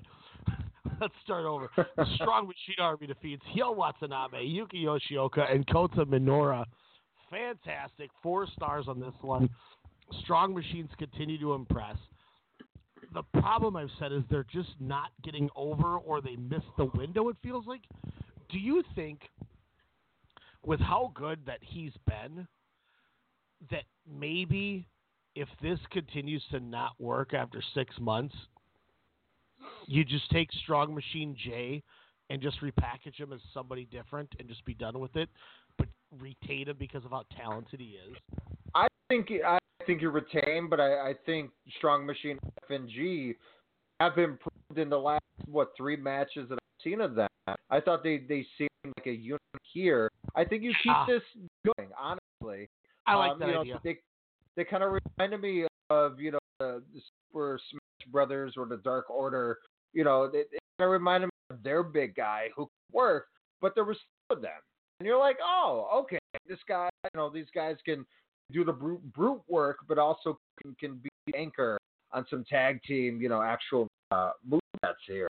But Strong Machine J, I think he's doing fine. Everything is going correctly, except, you have Watanabe, Minoura, and Yuki Yoshioka, which we're rooting for. I'm like, damn, that trio set, could be champion. I think those 3 gentlemen proved the case, for another rematch down the line. But I think you keep going with this. But yeah, over time, maybe you have Strong Machine J as, separate. I don't know if you need the repackage right away. And then maybe have F4G be, the bodyguard or the manager.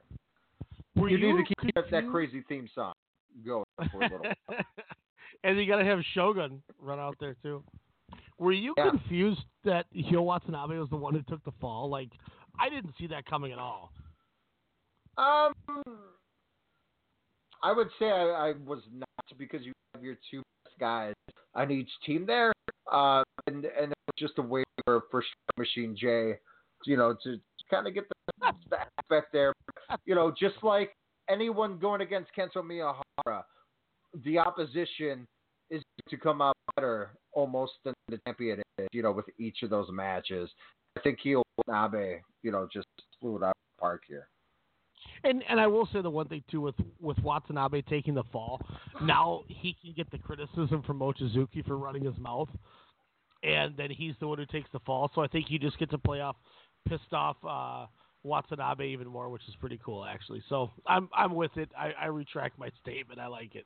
And plus, to be fair, he was getting triple teamed. He got double power bombed by the bigger Strong Machines, and then having a headbutt, from Jay, which led, of course, to that down power bomb winged combination. So I mean, he took a brutal sequence. So he'll be fine. Like you said, he'll get his W back hopefully soon. Do you still have that Korakuen September 11th show card up? Let me grab it. Bing bong. Yeah, girl. Man. ORED. Man, I think I'm going to start working on opening number 9 for the show sometime in the next week or so. And more and more I listen to it, I'm like, man, I think the RED theme is going to be the new intro. The I like nice. This. It's such a cool theme. Oh, that's not it. Where is it? There we go. Alrighty, so we got the card for the September 11th show, Stormgate 2019. So the reason I want you to pull this up is what's in the undercard, because there's a match, if I remember right, that caught my eye that kind of ties into what I mentioned to you earlier. So go through start Dragon at the top. And Dragon Dia taking on Kota Minoura and Yuki Yoshioka. That's tight. I'll stop you up here. And then Jason Lee, Kaito Ishida taking on Io Watanabe and Kaisuke Okuda. Ooh, that's tight. Ben K and Yoshiki Kanda. Is that guy going to have a bandage this time? Or are you talking about Don Fuji, Gamma, Kajitora, Martin Kirby taking on Geiki Horiguchi, Punch Tamanaga, Bragashi, and Hiroshi Yamato. That's the one I'm talking about. So, Don Fuji and Gamma, Strong Machine, and F and G are under their old gimmicks on this show with no Strong Machine presence whatsoever. Wait, what? What do you mean? So, Strong Machine G is Gamma, Strong Machine F is Don Fuji. So, who's Jay? He's not on the show. I know he had that elbow thing that's been bugging He's him. not so Martin maybe Kirby. I wish Martin Kirby. I hope that dude gets a contract. Like I said before, I don't watch a lot of Defiant and stuff like that over there, but I kind of like Martin Kirby, man. He's kind of tight. He's in the ring. He gets his issue. So I mean, he's very impressive. That's for sure. Yeah, that's interesting. That was the match I was looking for. It's just a little interesting that there's no Strong Machine J, but they're putting Don Fuji and Gamma back in their old gimmicks. Like you said, maybe that is a kind of a not a spoiler, but kind of planting the seeds, foreshadowing, if you will, on the possible split if the title reign does not work. It just says to me that they're trying to make sure people don't forget about those two guys, which in turn says maybe they really are thinking like this isn't working like we thought it was going to, or shit, we missed the boat and should have had them. We should have strapped them. We should have belted them up earlier, and they didn't. So, but I think they're progressing, I think, in the right way. I don't think it's to pull the alarm yet, like battle stations. I think they're fine as the trio. But what's great is you could see other teams that could possibly be the team to dethrone them, and just the way how Strong Machines are going, that could be for a while, or maybe not until next year of some sort. So, but again, we all know Jay is going to be the guy, to break out singles wise, and they'll go back being Don Fuji and Gamma. Yeah, so that's just, like I said, just a little kind of like just throwing it out there as a random, like, interesting that they're not, they don't have him on the show, but they have the other guys. It just kind of caught me off guard. Yeah. Then we had the other two matches just wrapping up the show. We saw Real Extreme Diffusion members Kazuma Sekimoto, Diamante, Takashi Yoshida, and Yasushi Kanda took on the random team of Kness, Super Shiza, Kenichiro Arai, and Ryo Saito. I went 2 stars on this, but I changed it to a 2.5 because of Cybercon's his post match. The victory was Super Shiza via DQ on mask pull by Yoshida. I bumped a 0.5 star just because Yoshida is such a dick that I was so happy with the way that match ended. Yanking that mask and missing in the process. I went, God, this is a 2-star special. 2.5 because Takashi Yoshida. But otherwise, I don't really have anything about this match. Anything you want to say about this match? You want to move on? Nope. Cyberkong is God. Did you ever go on your Facebook page or Messenger and look at that dope picture of Red that I sent you with all of them in their suits? How awesome Takashi Yoshida looks in his suit. No, I'm gonna look now. Go look at that picture because I was like, damn, he is fucking tight. And when I saw that, he's like if Ishii had hair and was blonde. Yeah. Have they ever touched Ishii and the? So there's a Dragon Gate show from like 2000. Dude, Big R looks crazy with clothes. Because he wrestles naked. Ada, what a freaking scumbag! Jeez. God, could you imagine the douchiness that would exude from an Eita Jay White combo? Can we get an Eita Hiromu Takahashi match in the future, like 4 years down the line? Dude, is that Daga? Eita? Yeah, Daga, man. Apparently, Daga has been in talks with Dragon Gate about coming back. He's in Real Extreme Diffusion. Yeah, he's in Red. Somebody was like, man, if the Daga talks are true, hopefully they send Diamante back and bring Daga up. Oh, Diamante is just horrible. He's trash. Why does Ben K.A. look like Roman Reigns, but also a cyborg, a Terminator? Roman Reigns with Ben K. Just keep saying the same that. person. But he looks just like him in this. But seriously, why does he have a cyborg eye? Oh, yeah, because he's got that weird white eye. That was like a gimmick thing they did with him for a while. Oh, man. And somebody was like, maybe Daga's been watching Diamante and made the phone call like, hey, homie, why don't you just stay home and I'll just finish the tour up? Tessa what Blanchard. If it's Daga under the mask, except he has stilts on and forgot how to wrestle? Then I would be pissed at life. I love how Pac isn't doing his nerdy WWE dress that he would always do, is like a checkered button down and like nerd glasses. I'm like, who is this librarian? It should have been the librarian. Dude, when I look at that picture of Real Extreme Diffusion, I'm like, dude, these guys are fucking badass, dude. Like, they look like a bunch of Yakuza mobsters. Like, they're going to wreck your life.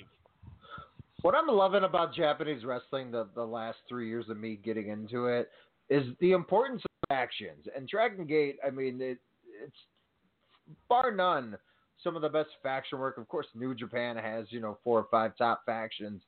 But these groups that they have and how they just intermingle, whenever they want to, which is pretty crazy. And it's just something where it makes you miss that stuff, that 80s, 90s wrestling where it's like, oh, I grew up with this. And they're making the importance of a group, of a team, and what they can do. And we're here to dominate. And when there's so many factions, you're just like, holy shit.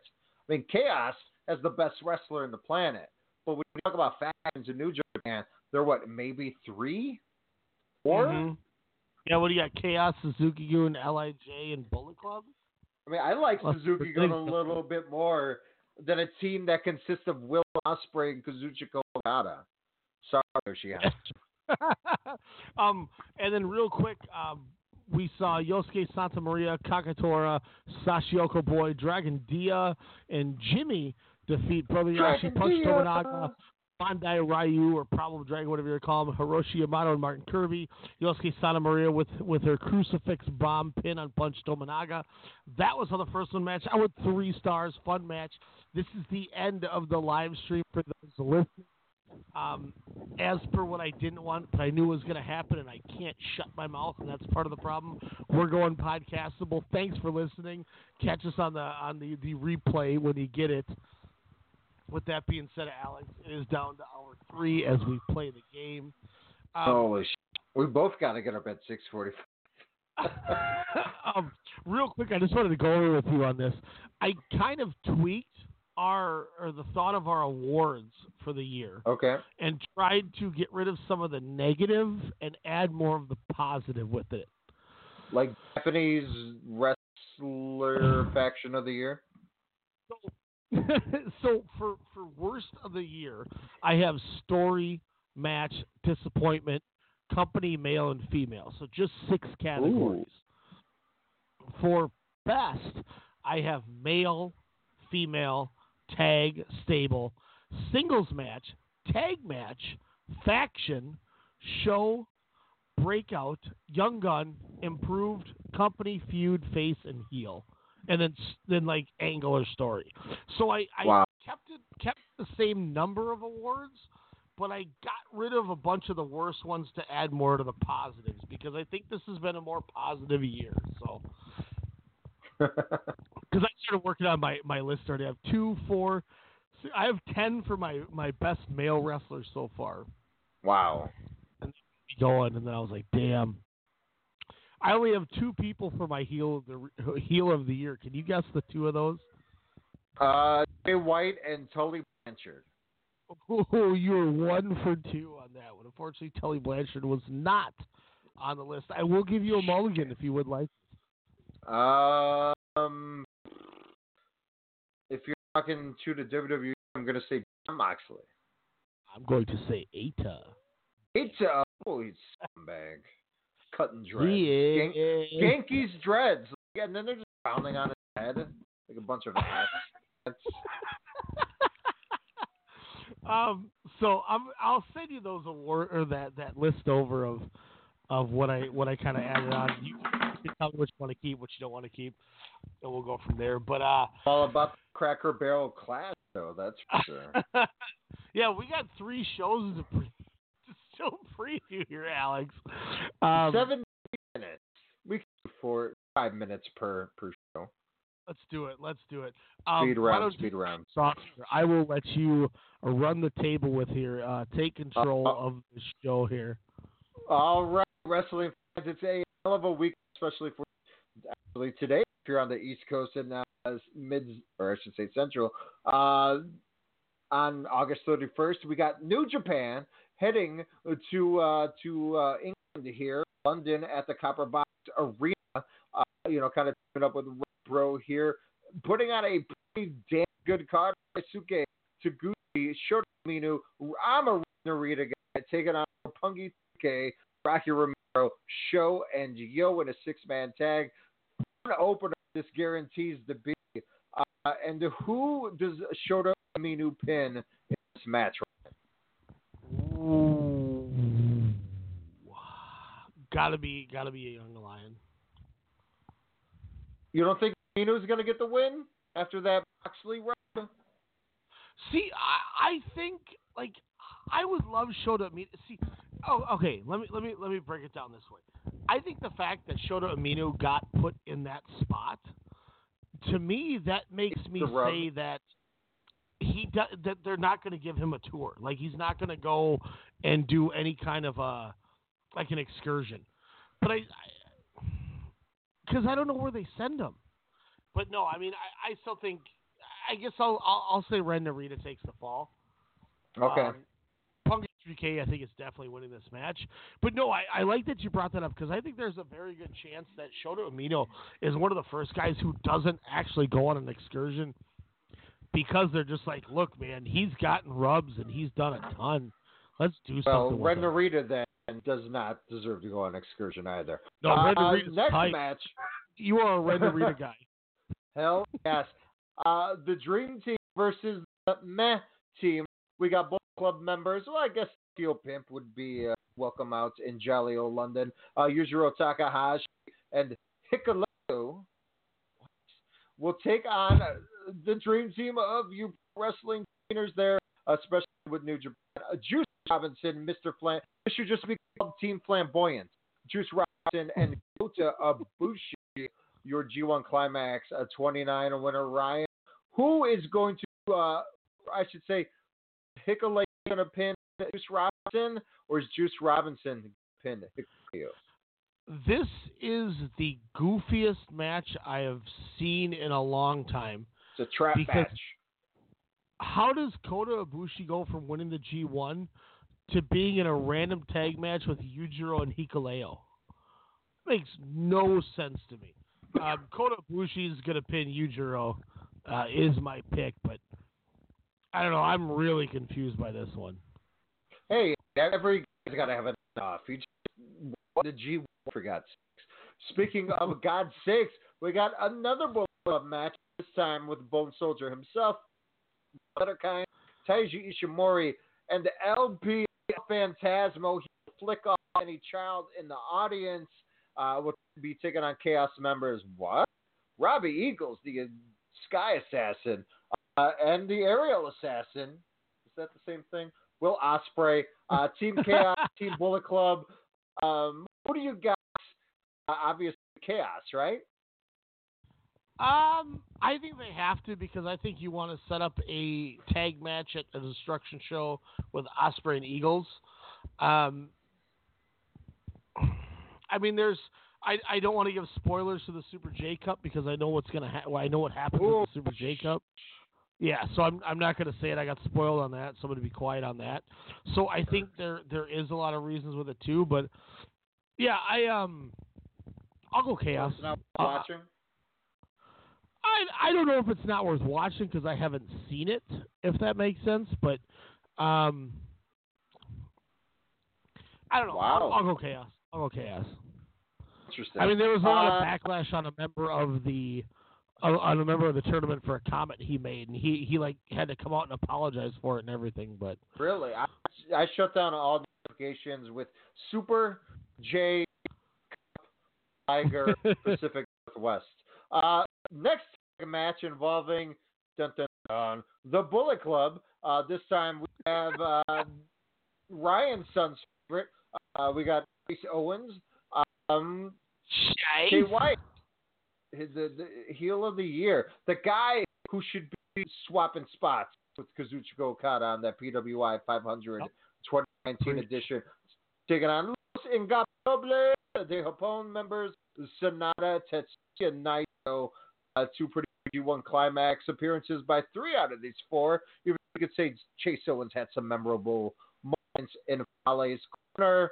Ryan, does LIJ regain Supreme, or is Jay White going to go after that IC title? Supposedly Jay White's wrestling Naito at one of the Destruction shows, so I'm going to go Bullet Club here to get the victory, so then that way Jay White does look strong going into the Naito match. Oh, that's going to be good. Why isn't that a dome match? Oh, yeah, because it's going to be a challenge for you. No, I'm telling you, there's going to be they're going to do a mini tournament. We're going to see Naito Jay White, and then we're going to see Okada Ibushi. And then the second night at the Dome, we're going to get Naito beating Okada. I'm standing behind it that Okada is dropping the title at this Dome show to Naito. If that happens, I'm buying a keg, and we're going to drink it in downtown Roppongi. We're drink just going Sapporo from a keg. After going, no, we'll go to Yano's bar because his bar is right there. But isn't it going to be packed? I don't know. I found out. So me and so the New Japan store is on the street is on one of the corners. I don't know the streets. What obviously, you go down the street and then it was the karaoke place me and Isaiah went to. And what we didn't realize was across the street from the karaoke place was Toru Yano's bar. We were so close to Toru Yano's bar. That guy's selling CDs. But who's going to be selling in this match? The tag team championship, the heavies, the Destiny, Tamatonga, and Tonga Loa will be taking on the Briscoes. Psych, one of them's hurt. But they're taking on one of my favorite tag teams in 2018. I haven't seen a lot in 2019, but I'm sure this match will be off the rails. Kyle Fletcher, Mark Davis, Aussie Open. What do you think about this little inter-promotion with many? I am so excited that Aussie Open won the tournament. They beat the team of Josh Bonham and Shea Samuels to win this. Actually, about 12 hours ago, they beat them. I'm going to go Gorillas of Destiny on this one, but I hope I'm wrong, and I hope Aussie Open wins, and I hope Aussie Open joins New Japan. Yes, and I hope they're at least part of the tournament coming up. The World Tag League? Because think about this. New Japan needs to do something with their tag division. Aussie Open would be a great addition. Just do it. Oh, yeah. Who do you have Archer team with, by the way, is not signed to New Japan? I keep letting them run this singles run. Yeah, but you got to keep that momentum open unless you have him go against Ishii for open. I mean, he's still technically Suzuki-gun, so I mean, there's avenues you can go with it. Man, what if it was him and Minoru as a tag team, or Zack Sabre Jr.? After wild card of Archer? I am all for Lance Archer after what we saw in the G1. That dude worked his ass off.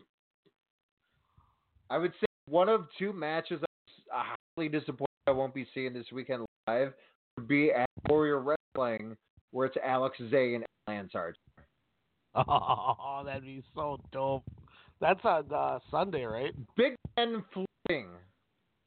And we've been to Warrior Wrestling. There's no give or take from the ring to the audience. Maybe 4 feet? It's not even. No, that would be tremendous to see. Sorry, Frank the Clown. But what I'm not sorry for is the next match. Yeah. I don't want to see that shit. Noel Foley's the ref. I'm sure that's going to happen. Never openweight championship match. Tomohiro Ishii defending the title against Kenta. All caps. Wow. Kenta joining Bullet Club was, I would say almost as big of news as Ibushi won in the G1 Climax during the finals that night. Kenta making a name for himself with his new affiliation, but of course, Chaos members do not get along with those of the Bullet Club. So what do you think? Who do you got? Does she retain, hopefully, or does Kenta keep this momentum? Does he win the strap?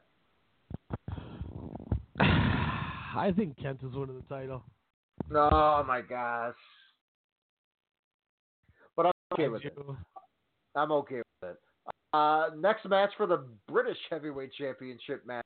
Hiroshi Tanahashi, no Ace, is going against Sabrism. What did he say he wants? He said, no more strong style. I want everyone to be in the art of Sabrism. And I'm all for that. The Ace coming off a, disappointing G1, especially coming off the win at last year's tournament. Zack Sabre Jr., yes, he did do some whining during this year's G1 tournament with some of his earlier losses. Definitely had some memorable matches down the line. Oh, yeah, he won the New Japan Cup. Hiroshi Tanahashi, all that good stuff. Who do you got in this match here? The 43rd wrestler, according to PWI, in the world, Zack Sabre Jr. Awesome. This next match, again, the finals of the G1 Climax. Excellent stretch of matches, of course, including a tag match with Chaos taking on Suzuki-gun. This time, Daddy getting the Dutch pile driver and the over Kazuchika Okada, and he's just hand me the damn title, boy. I beat you. Give me that championship. And he's looking to hopefully reclaim and stretch the Rainmaker out. But let's be real. Okada is going to let it fall. But who got here? Does Daddy have a chance? You know, I'm almost positive Okada's not losing until the Dome. But if you're ever going to have Minoru Suzuki win the title, why not do it in London, where he's been such a big staple of Rev Pro? Like, I would say it's 99 to 1% chance Okada wins. Like, I almost think there's no chance he wins. But if you're ever going to do it, this is the time to do it. I mean, would it hurt any credibility? Obviously not to Suzuki. Probably not to Okada either. But credibility of New Japan, where people could say, you know, the guys that followed New Japan for decades, be like, oh, they're going to WWE routes, hot potato with the title. Do you think it's 2019, everyone? Get over it. Give Minoru his moments, and we'll have Okada on it back power show. No, I mean, there's no point in Okada losing the title here. Like, there's no, like, you don't have him. Like, it's just, he's not going to lose. No, you don't do it. It'd be dumb to do it. Like, and I'm saying that as as somebody who's one of the biggest Minoru Suzuki fans there is. But it doesn't make sense to do it. It's a perfect storyline because you got to keep Suzuki out of the G1 so he could rest because he's just older and doesn't need to do it. The minute he found he was kept out, he said, Suzuki Army, gather with me and we are going to riot. Yeah. The first show after the tournament ended, the G1 finals, he pins the champion and goes, now that you have helped me riot, we're going to take the title. It's the best storyline they could have done for the guy. It's beautiful. Give him a chance. No problem with him not beating Okada. Okada's the pound for pound. He's the best wrestler alive. There's nothing wrong with him jobbing out.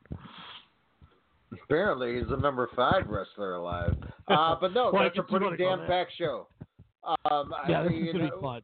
1, 2, 3, 4, 5. I mean, 6 out of the 8 matches. Even the Ibushi Robinson Bullet Club match. Actually, no. This card is pretty damn good. I'm all for it. Unfortunately, Fight TV, we'll see. But we'll see on New Japan World. Coming up next in the afternoon on Saturday, or I should say, on Saturday. I'm not sure when Royal Quest is on, but I'm sure these two might overlap. But NXT UK Takeover Cardiff, NXT UK brand's second takeover event. Short and sweet. Travis Banks, Noam Dar. Wow, what submissions? Over under 22 different submissions by both competitors in this match, Ryan. I will go under because I think this is going to be the opposite. I think this is going to be a stiff, strong style fight. Yeah, I just realized Banks is more of a striker and will kick his damn head off. Especially when Shinobi kicks him off the ropes there. I feel like Travis Banks is probably the pick here, but I really think if they're smart, they have no, F that. I'm going Travis Banks. Nice. Coming up next, Joe Coffey will be taking on Dave Mastiff. I couldn't tell you who was who since they are very identical, but they will show who they are when they compete in a last man standing match, their big hoss battle. Who do you got, Dave Coffey or Joe Mastiff? I will go Joe Mastiff, and hopefully something that like last man standings are either the best or the worst match stipulation ever. And I'm really nervous this is not going to be good. I'm hoping I'm wrong, but Joe Coffey, he's the bad luck folly to Pete Dunne's Will Ospreay. like Pete Dunne, Joe Coffey sucked, and I was like, God, this is bad. So let's go Dave Mastiff. I'm hoping it goes 10 minutes, but I'll take him for the dub. 10-minute last man standing match. That's the worst. What's not going to be worse is a triple threat tag team matchup for the NXT UK Tag Team Championship. We got Gallus, Dave Coffey, and the Wolfgang. Sorry, Mark Coffey and Wolfgang will be taking on Mark Andrews, Flash Morgan Webster, and the champs GYV. Wait, yeah, I got that right. Zach Gibson, James Drake, Grizzly Young Vets. Who do you got? Are the chaps retaining, and who is Wolfgang going to get pinned by? Let's go, Grizzled Young Veterans. It doesn't make any sense to have Andrews and Morgan Webster. This is my problem with squad. But that's my problem with NXT UK, is they take these guys and they just kind of just throw them together because they don't know what to do. Like Flash Morgan Webster was what isn't he like in the 186 or whatever he is in Progress? I'm probably way off with that name, but why is Mark Andrews tagging with him? Like where the hell did that come from? Why don't you just call them Team Progress? Let's do that. To the WWE Network. Team Progress is not winning. Neither is Gallus. So let's go. We'll go Grizzly Young Vets. Next for the NXT UK Women's Championship, she earned her spot by winning a battle royal. Kaylee Ray taking on Ryan's favorite wrestler, Toni Storm. Who do you have? Toni Storm with the dub. Kaylee Ray, I'm excited to see back. It's been a while on WWE television since the first Mae Young Classic. But Kaylee Ray is fantastic. Dang, that's where she's from? Well, she's been a great, she's a UK wrestler, but Toni Storm gets the dub. She ain't losing it this Ooh. fast. She just beat Could Rhea this Ripley. be low key match of the night? Yeah, I mean I think so, because I think Banks and Dar is I don't have any interest in Mastiff Coffee. I don't have any interest in the three-way tag. This, aside from the main event, is the only thing I really have an interest in watching. Like, I'm going to be honest with you. If there's one show I'm skipping this weekend, this is the one. I'll watch the main event. You're not going to watch the last two. Yeah, I mean, but my point is I'll watch these last two, yeah. And if Yeah. I can, I'm going to try, I mean, for the sake of the show and everything, too. But, I love watching as much wrestling as humanly possible. I want to absorb as much as I can. So I'm going to try to watch it. But I don't know. You can tell that this show is a forced product of trying to cock-block New Japan and All Elite Wrestling. But then why don't they put on their matches if 2 out of the 5 are just... I mean, are they waiting for their big Austin Theory in the crowd in Cardiff, Wales? No, it's because they you'll do... get popped? No, they do 5-6 weeks of TV at once, and then they go, oh, shit. These companies are running on the same day. We got to get in on it quick. Throw some angles together. And by the way, Walter looks like PCO on the TakeOver Cardiff poster. Whoa. It is mind-numbing how much he looks like PCO. He does. Hopefully he doesn't malfunction and dive at nobody, which is one of the greatest gimmicks in all pro wrestling is, I can't do a suicide dive, and I do it to nobody because I malfunctioned while in the ring. It's one of the funniest things. But, no, I mean, to be fair, Toni Storm, Kaylee Ray should be really fun. Kaylee Ray is a great worker. Toni Storm just beat Rhea Ripley, who it looks like we may be getting Rhea Ripley, Shayna Baszler next, which sign me the F up.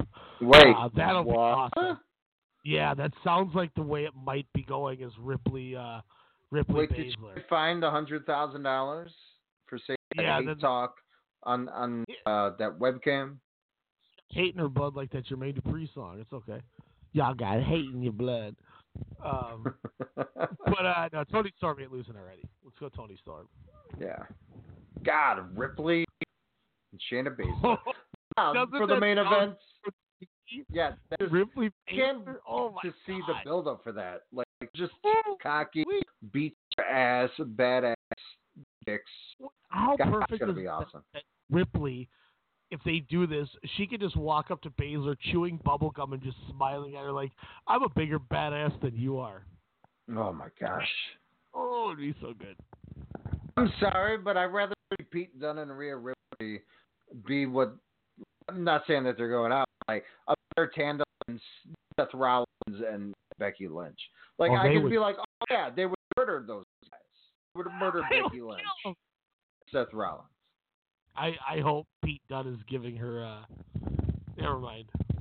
I was excited for the tandem that you brought up.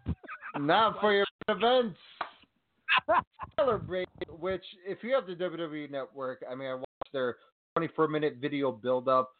Watching champion, United Kingdom champion, Walter, like, train a class in WXW, him just talking crazy good English, and I'm like, not saying that he wasn't going to, but, like, I've never heard him talk more than maybe a few, like, looks. I honestly don't think I've ever heard Walter speak.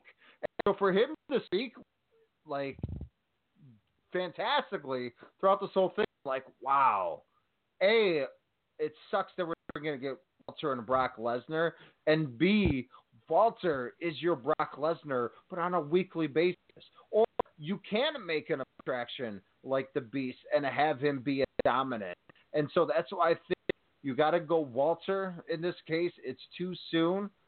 But, Ryan, if they totally reenacted their Progress chapter, whatever, Hello Wembley from August of last year of 2018, if they did the exact same match, could that win over this American NXT audience? Yeah, because that match was tremendous. Like, that was such a good match. And, you know, the story they told was so perfect. I'm not even going to lie. I kind of hope that they formulate it to work that same sort of a pattern. I don't think it's a bad thing. If you give me Tyler Bate Walter 2 and it's very similar, okay, cool. You tweak some of the things that you want to adjust near your finish, but you give us the same meat and potatoes, the same bread and butter of the match, I'll take it all day, because that match was incredible. And that's the only reason I really care about this show. Like, I will watch Toni Storm and Kaylee Ray because I'm watching the event, but if it wasn't Walter and Tyler Bate, I may not even really watch this show. I mean, this match has a chance to be another 5-star classic and slide into that list of match of the year that, you know, we haven't seen a ton. Like, this has been the year where we've had so many, like, 4 1/4 or 3/4 matches, but not matches that have hit that full 5, at least in my book. This is the one that would. Like, they have a spot to do it, so just do it. Give them 30 minutes and let them go. Because you gave Joe Coffey and Pete Dunne 30 minutes in it, and Joe Coffey couldn't do it. So don't be scared of that formula when you got these two guys in that ring. Do you think?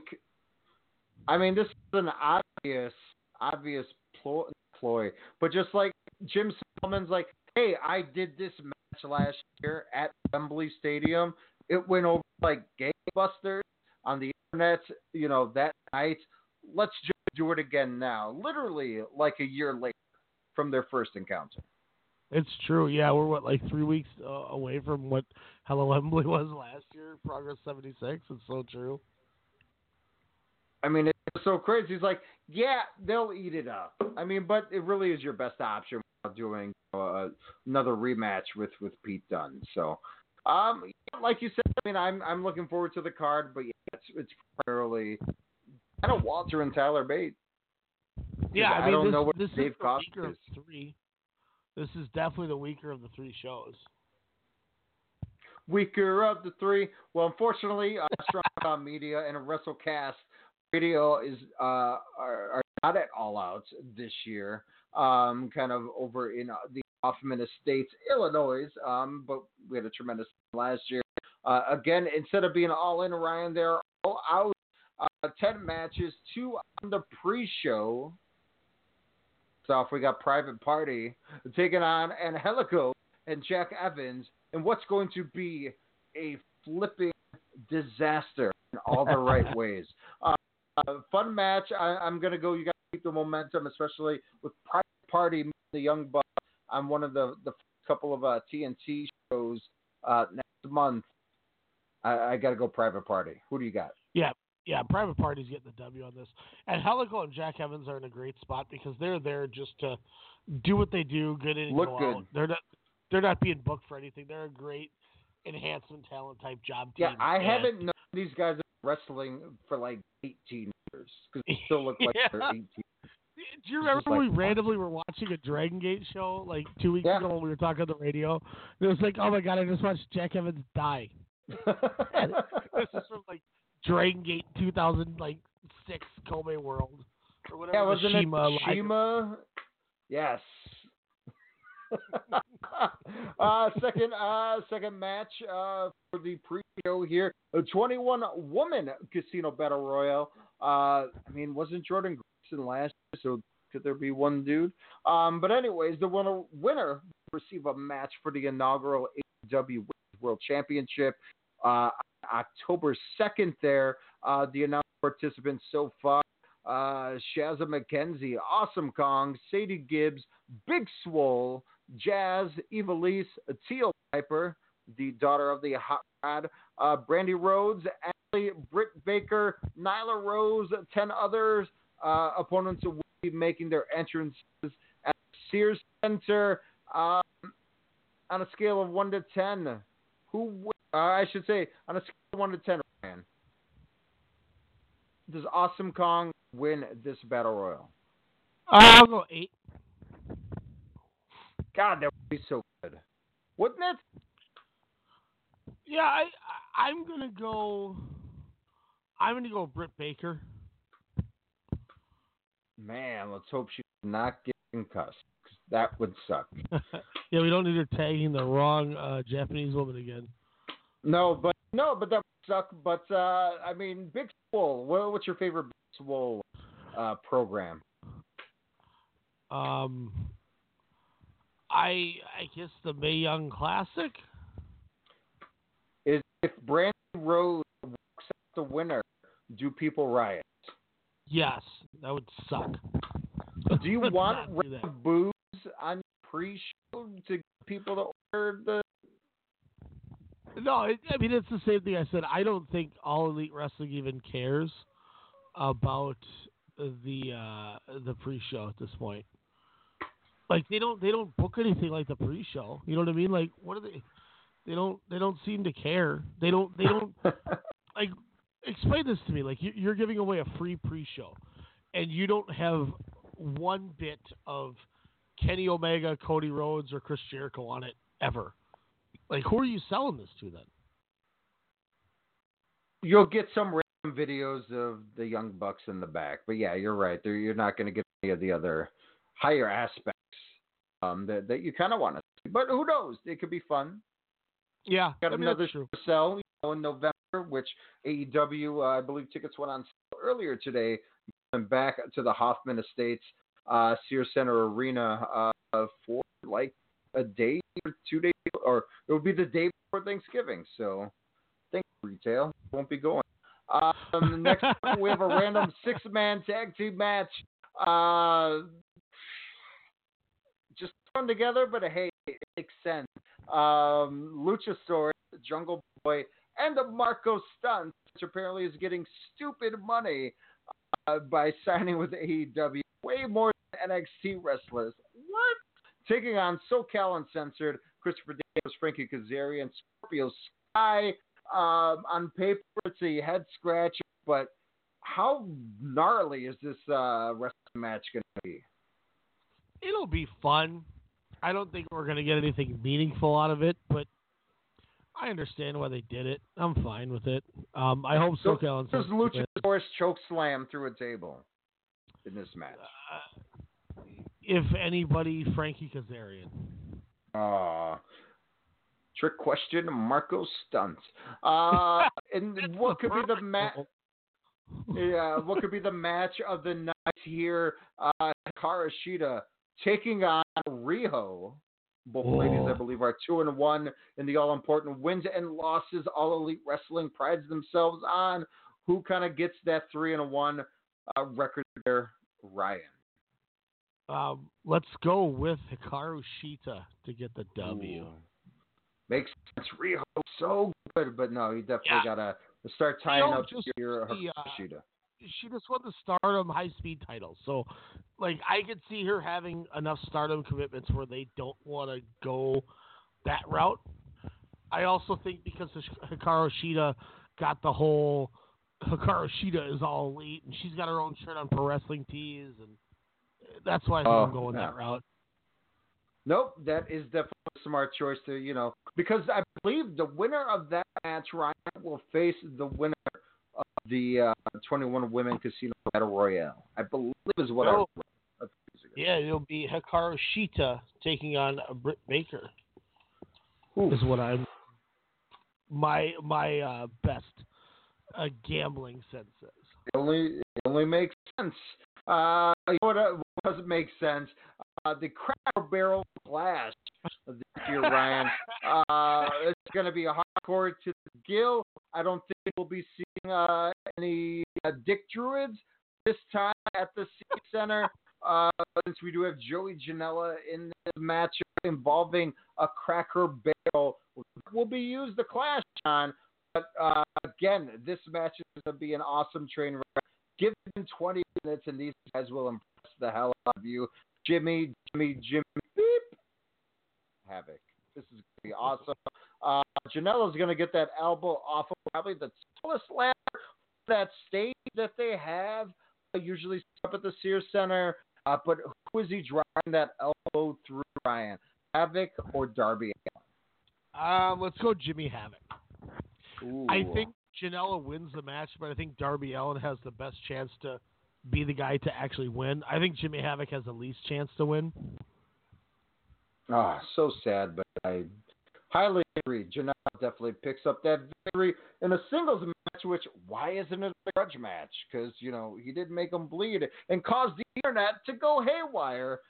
Sean Spears, 10-10-10, bringing on his horseman, I guess, HBC, Tully Blanchard. I mean, really, he is. But Tully Blanchard in his corner will be taking on Cody. Dustin Reynolds is not in his corner. Dustin Rhodes. Do you think they come out with a hologram of Dusty Rhodes? Oh, I hope not. Don't mean that a bad thing, but let's not get too crazy. Oh, man. That is funny. What I wanted to say was that a horrible joke I was trying to get out, because it's 1 a.m. We got to get up. Tully Blanchard is definitely the Joey Bishop of the Horsemen. This is a good thing.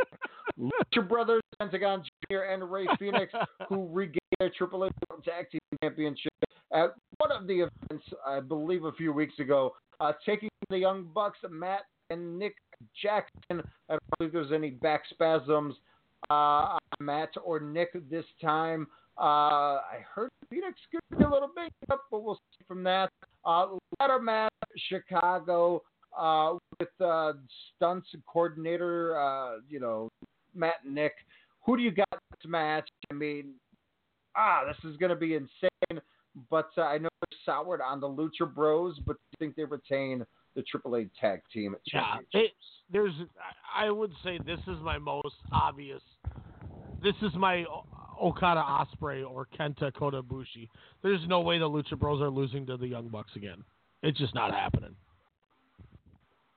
And then please keep them away from each other as far as humanly possible. Till 2022. The next 5 years, please. And look, let me say this too.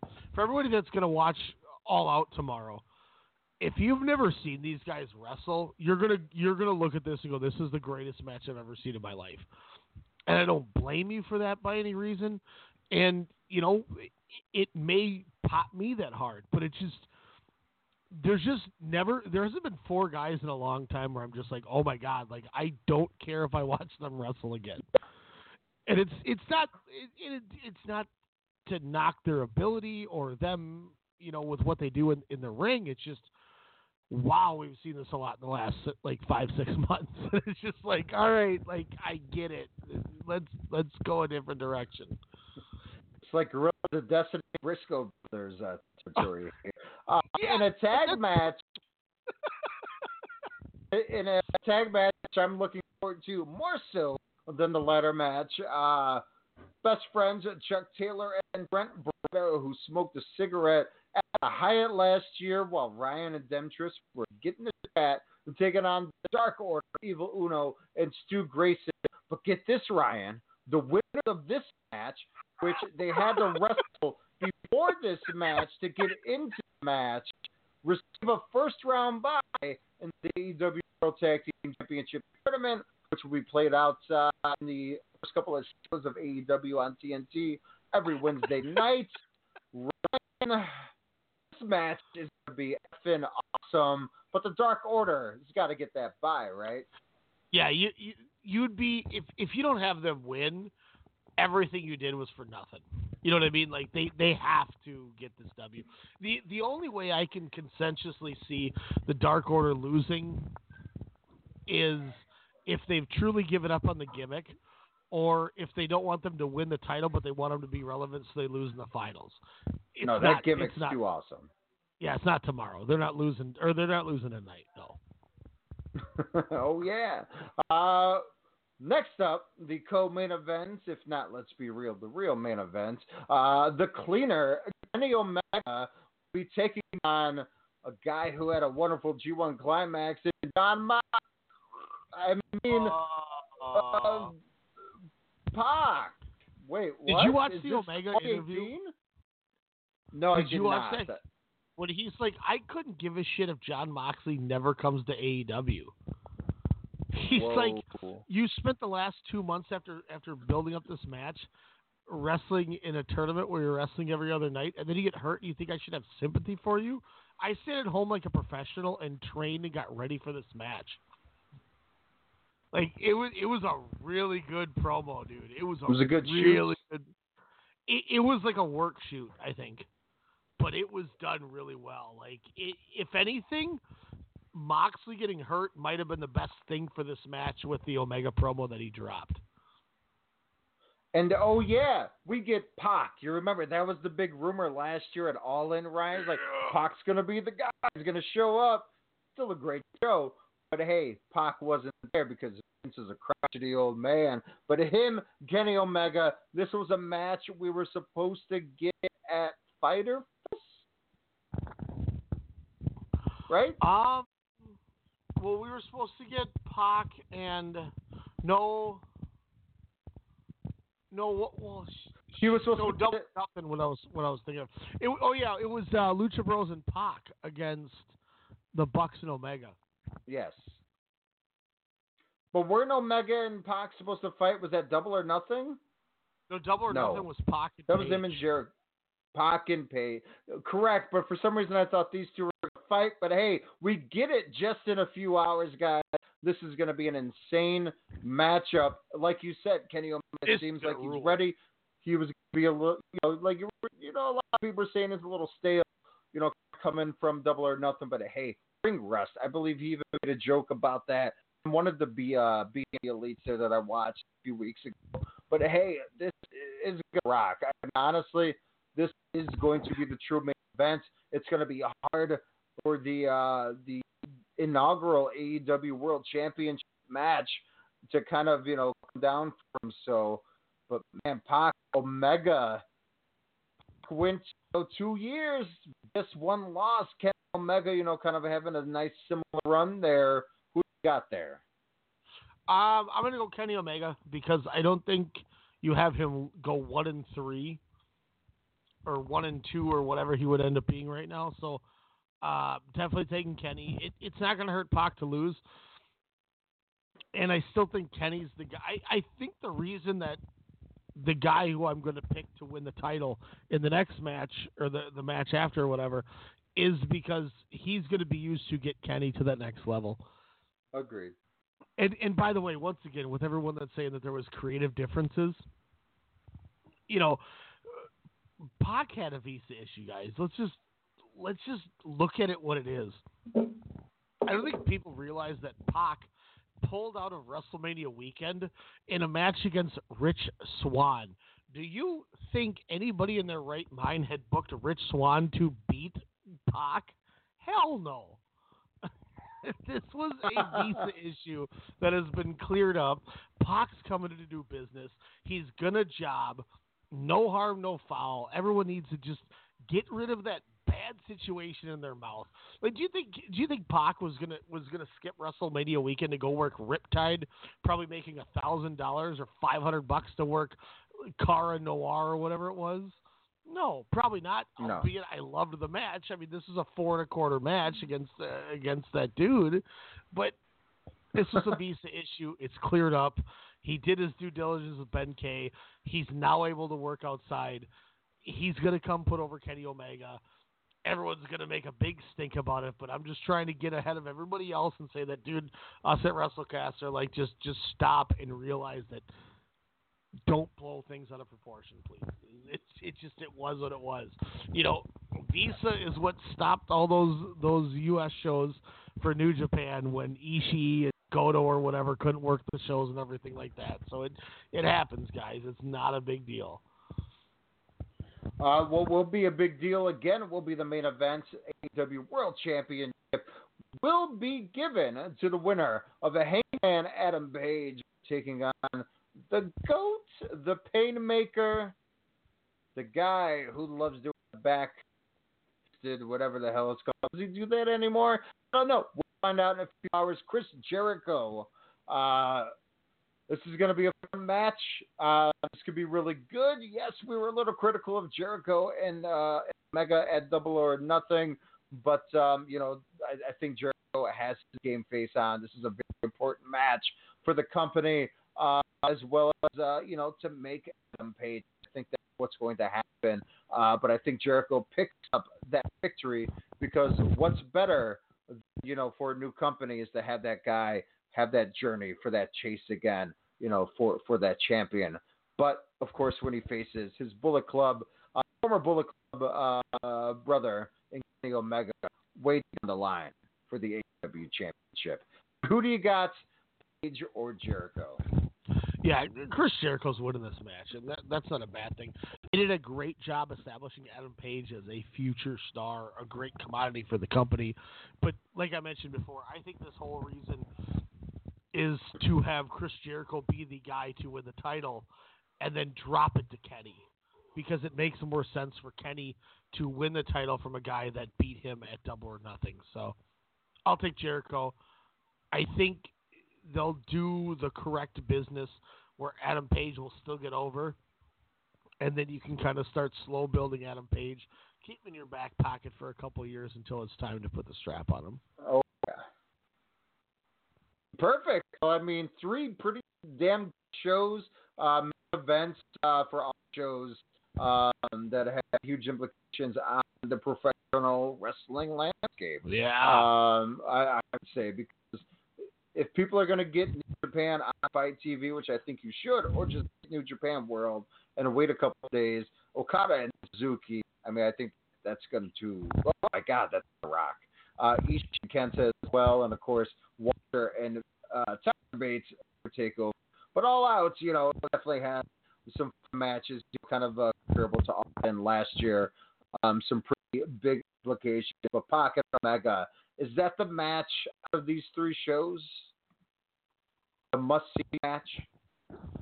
I think for me, it's Kenta and Ishii. Ooh, I love that answer. I think that's gonna be I think that's gonna rock. I am curious as to how long it's gonna be until Royal Quest drops on the New Japan Network or the New Japan World. I don't know, but I got New Japan Banned on my Google search. I'm not going to lie. A part of me wants to just say screw it and just order it. No. Yeah, you're probably right. I'm going to, I'll buy All Out tonight before I go to bed here. I won't be able to watch any of these shows, like I said. Yeah, for, what the bleep? days. I was like, man, I'm going to cram wrestling watching, and we're putting up fencing and all that. And I was like, I'm going to watch wrestling. I'm going to have WrestleCast Radio on Sunday night. It's 2 out of the 3. So tomorrow night I think Sunday night when I get home, I'll probably watch All Out. And then, technically we can't watch Royal Quest. Unless we want to That's buy what I it. said. Well, technically, we only have All Out and 2 matches on NXT. Maybe we do a Sunday night show. Boom. You heard it here. And you heard it many times before. WrestleCast Radio, Strong Style Media. Check us out on Facebook, on Twitter at WrestleCast_SSM. Pro Wrestling Tees. Yes, where you get all your awesome wrestling merch, your WrestleCast Radio shirts, awesome choices to choose from. But right now, Ryan, 20% off using the coupon code Labor Day.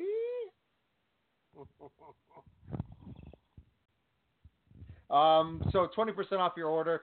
Only $19 originally for shirts, but now only like $15.99. You can't beat that, Ryan. 16 ducats. So Labor bucks, Day. Guys. Get a WrestleCast. Again, Labor Day is the promo code. All you Chicago Midwest fans get the cool Midway shirt, or get the classic black on red on white, or of course the awesome WrestleCast OG logo with the microphone there, and Big Show or purple and gold. I don't know. Get the Midway shirt. It's the best. I just ordered 2. Oh, you did? Let's go. I'm excited. So, guys, with Alex's too, we only need 5 shirts, and we get to unveil 3 new designs. Oh, my. 3 new designs. Also, don't forget to download on blogtalkradio.com /Strong Style Media. Of course, subscribe on that site as well as wherever you get your podcasts, your Stitchers, your Apples, your Spotify, your TuneIns, all that fun stuff here. Just search WrestleCast Radio and or Strong Style Media. And thank you. I did not intend for this to go 3 hours, but it's been a we while. knew this was going to happen. Let's be honest. It's going to be a fun day for us. Retail. Hit us up, guys. Like you said, ProWrestlingTees.com /WrestleCast. Alex Cap 2 today. We need 5 more. We get 3 new designs. We're working on them, and they're going to be fantastic. I'm thoroughly excited for it. For those of you with the Strong Style Media Network, YouTube page is supposedly going up any day here from Elijah. We will be at the Armory tomorrow for Standing 8 Count, covering the boxing for a good 6 hours tomorrow. Last time we got to sit ringside inside of the guardrail. We walked the ramp back with one of the Olympic fighters as part of his entourage. I don't know how I managed to stumble back there, and it worked. So we're going to get some content for you guys on that, but keep up with it, man. I'm excited. Alex, the GCW stuff, the new face of wrestling, or the new face of war show, was on that website that I sent you. I'm not going to lie, I bootlegged it. I apologize. Worst Behavior I did pay for. That one's on Fight TV. So if you get a chance, check those 2 out. We're going to talk Game Changer within the next week or so here. Yeah. We're going to get you caught up on the Stardom G5, 5-star, their Grand Prix, their G1. We're going to talk the Nomura Okabayashi match. We got 3 shows to review from tomorrow, so we got a bunch down the pipeline. We're going to try to keep up and get a better schedule going. Like Alex said, it's retail. Our lives suck at the moment. And I just realized that I have a credential application from the U.S. Soccer women's team that it looks like I'm going to be going to cover a U.S. women's soccer game on Friday. So who knows what's going to happen to me with Masashi Takeda now. We'll keep you posted. Alex, I'm glad we did this show. We knew it was going to last long, but it is what it is. Thanks, man. Everybody else, have a good evening. We will catch you next week. Have a good one.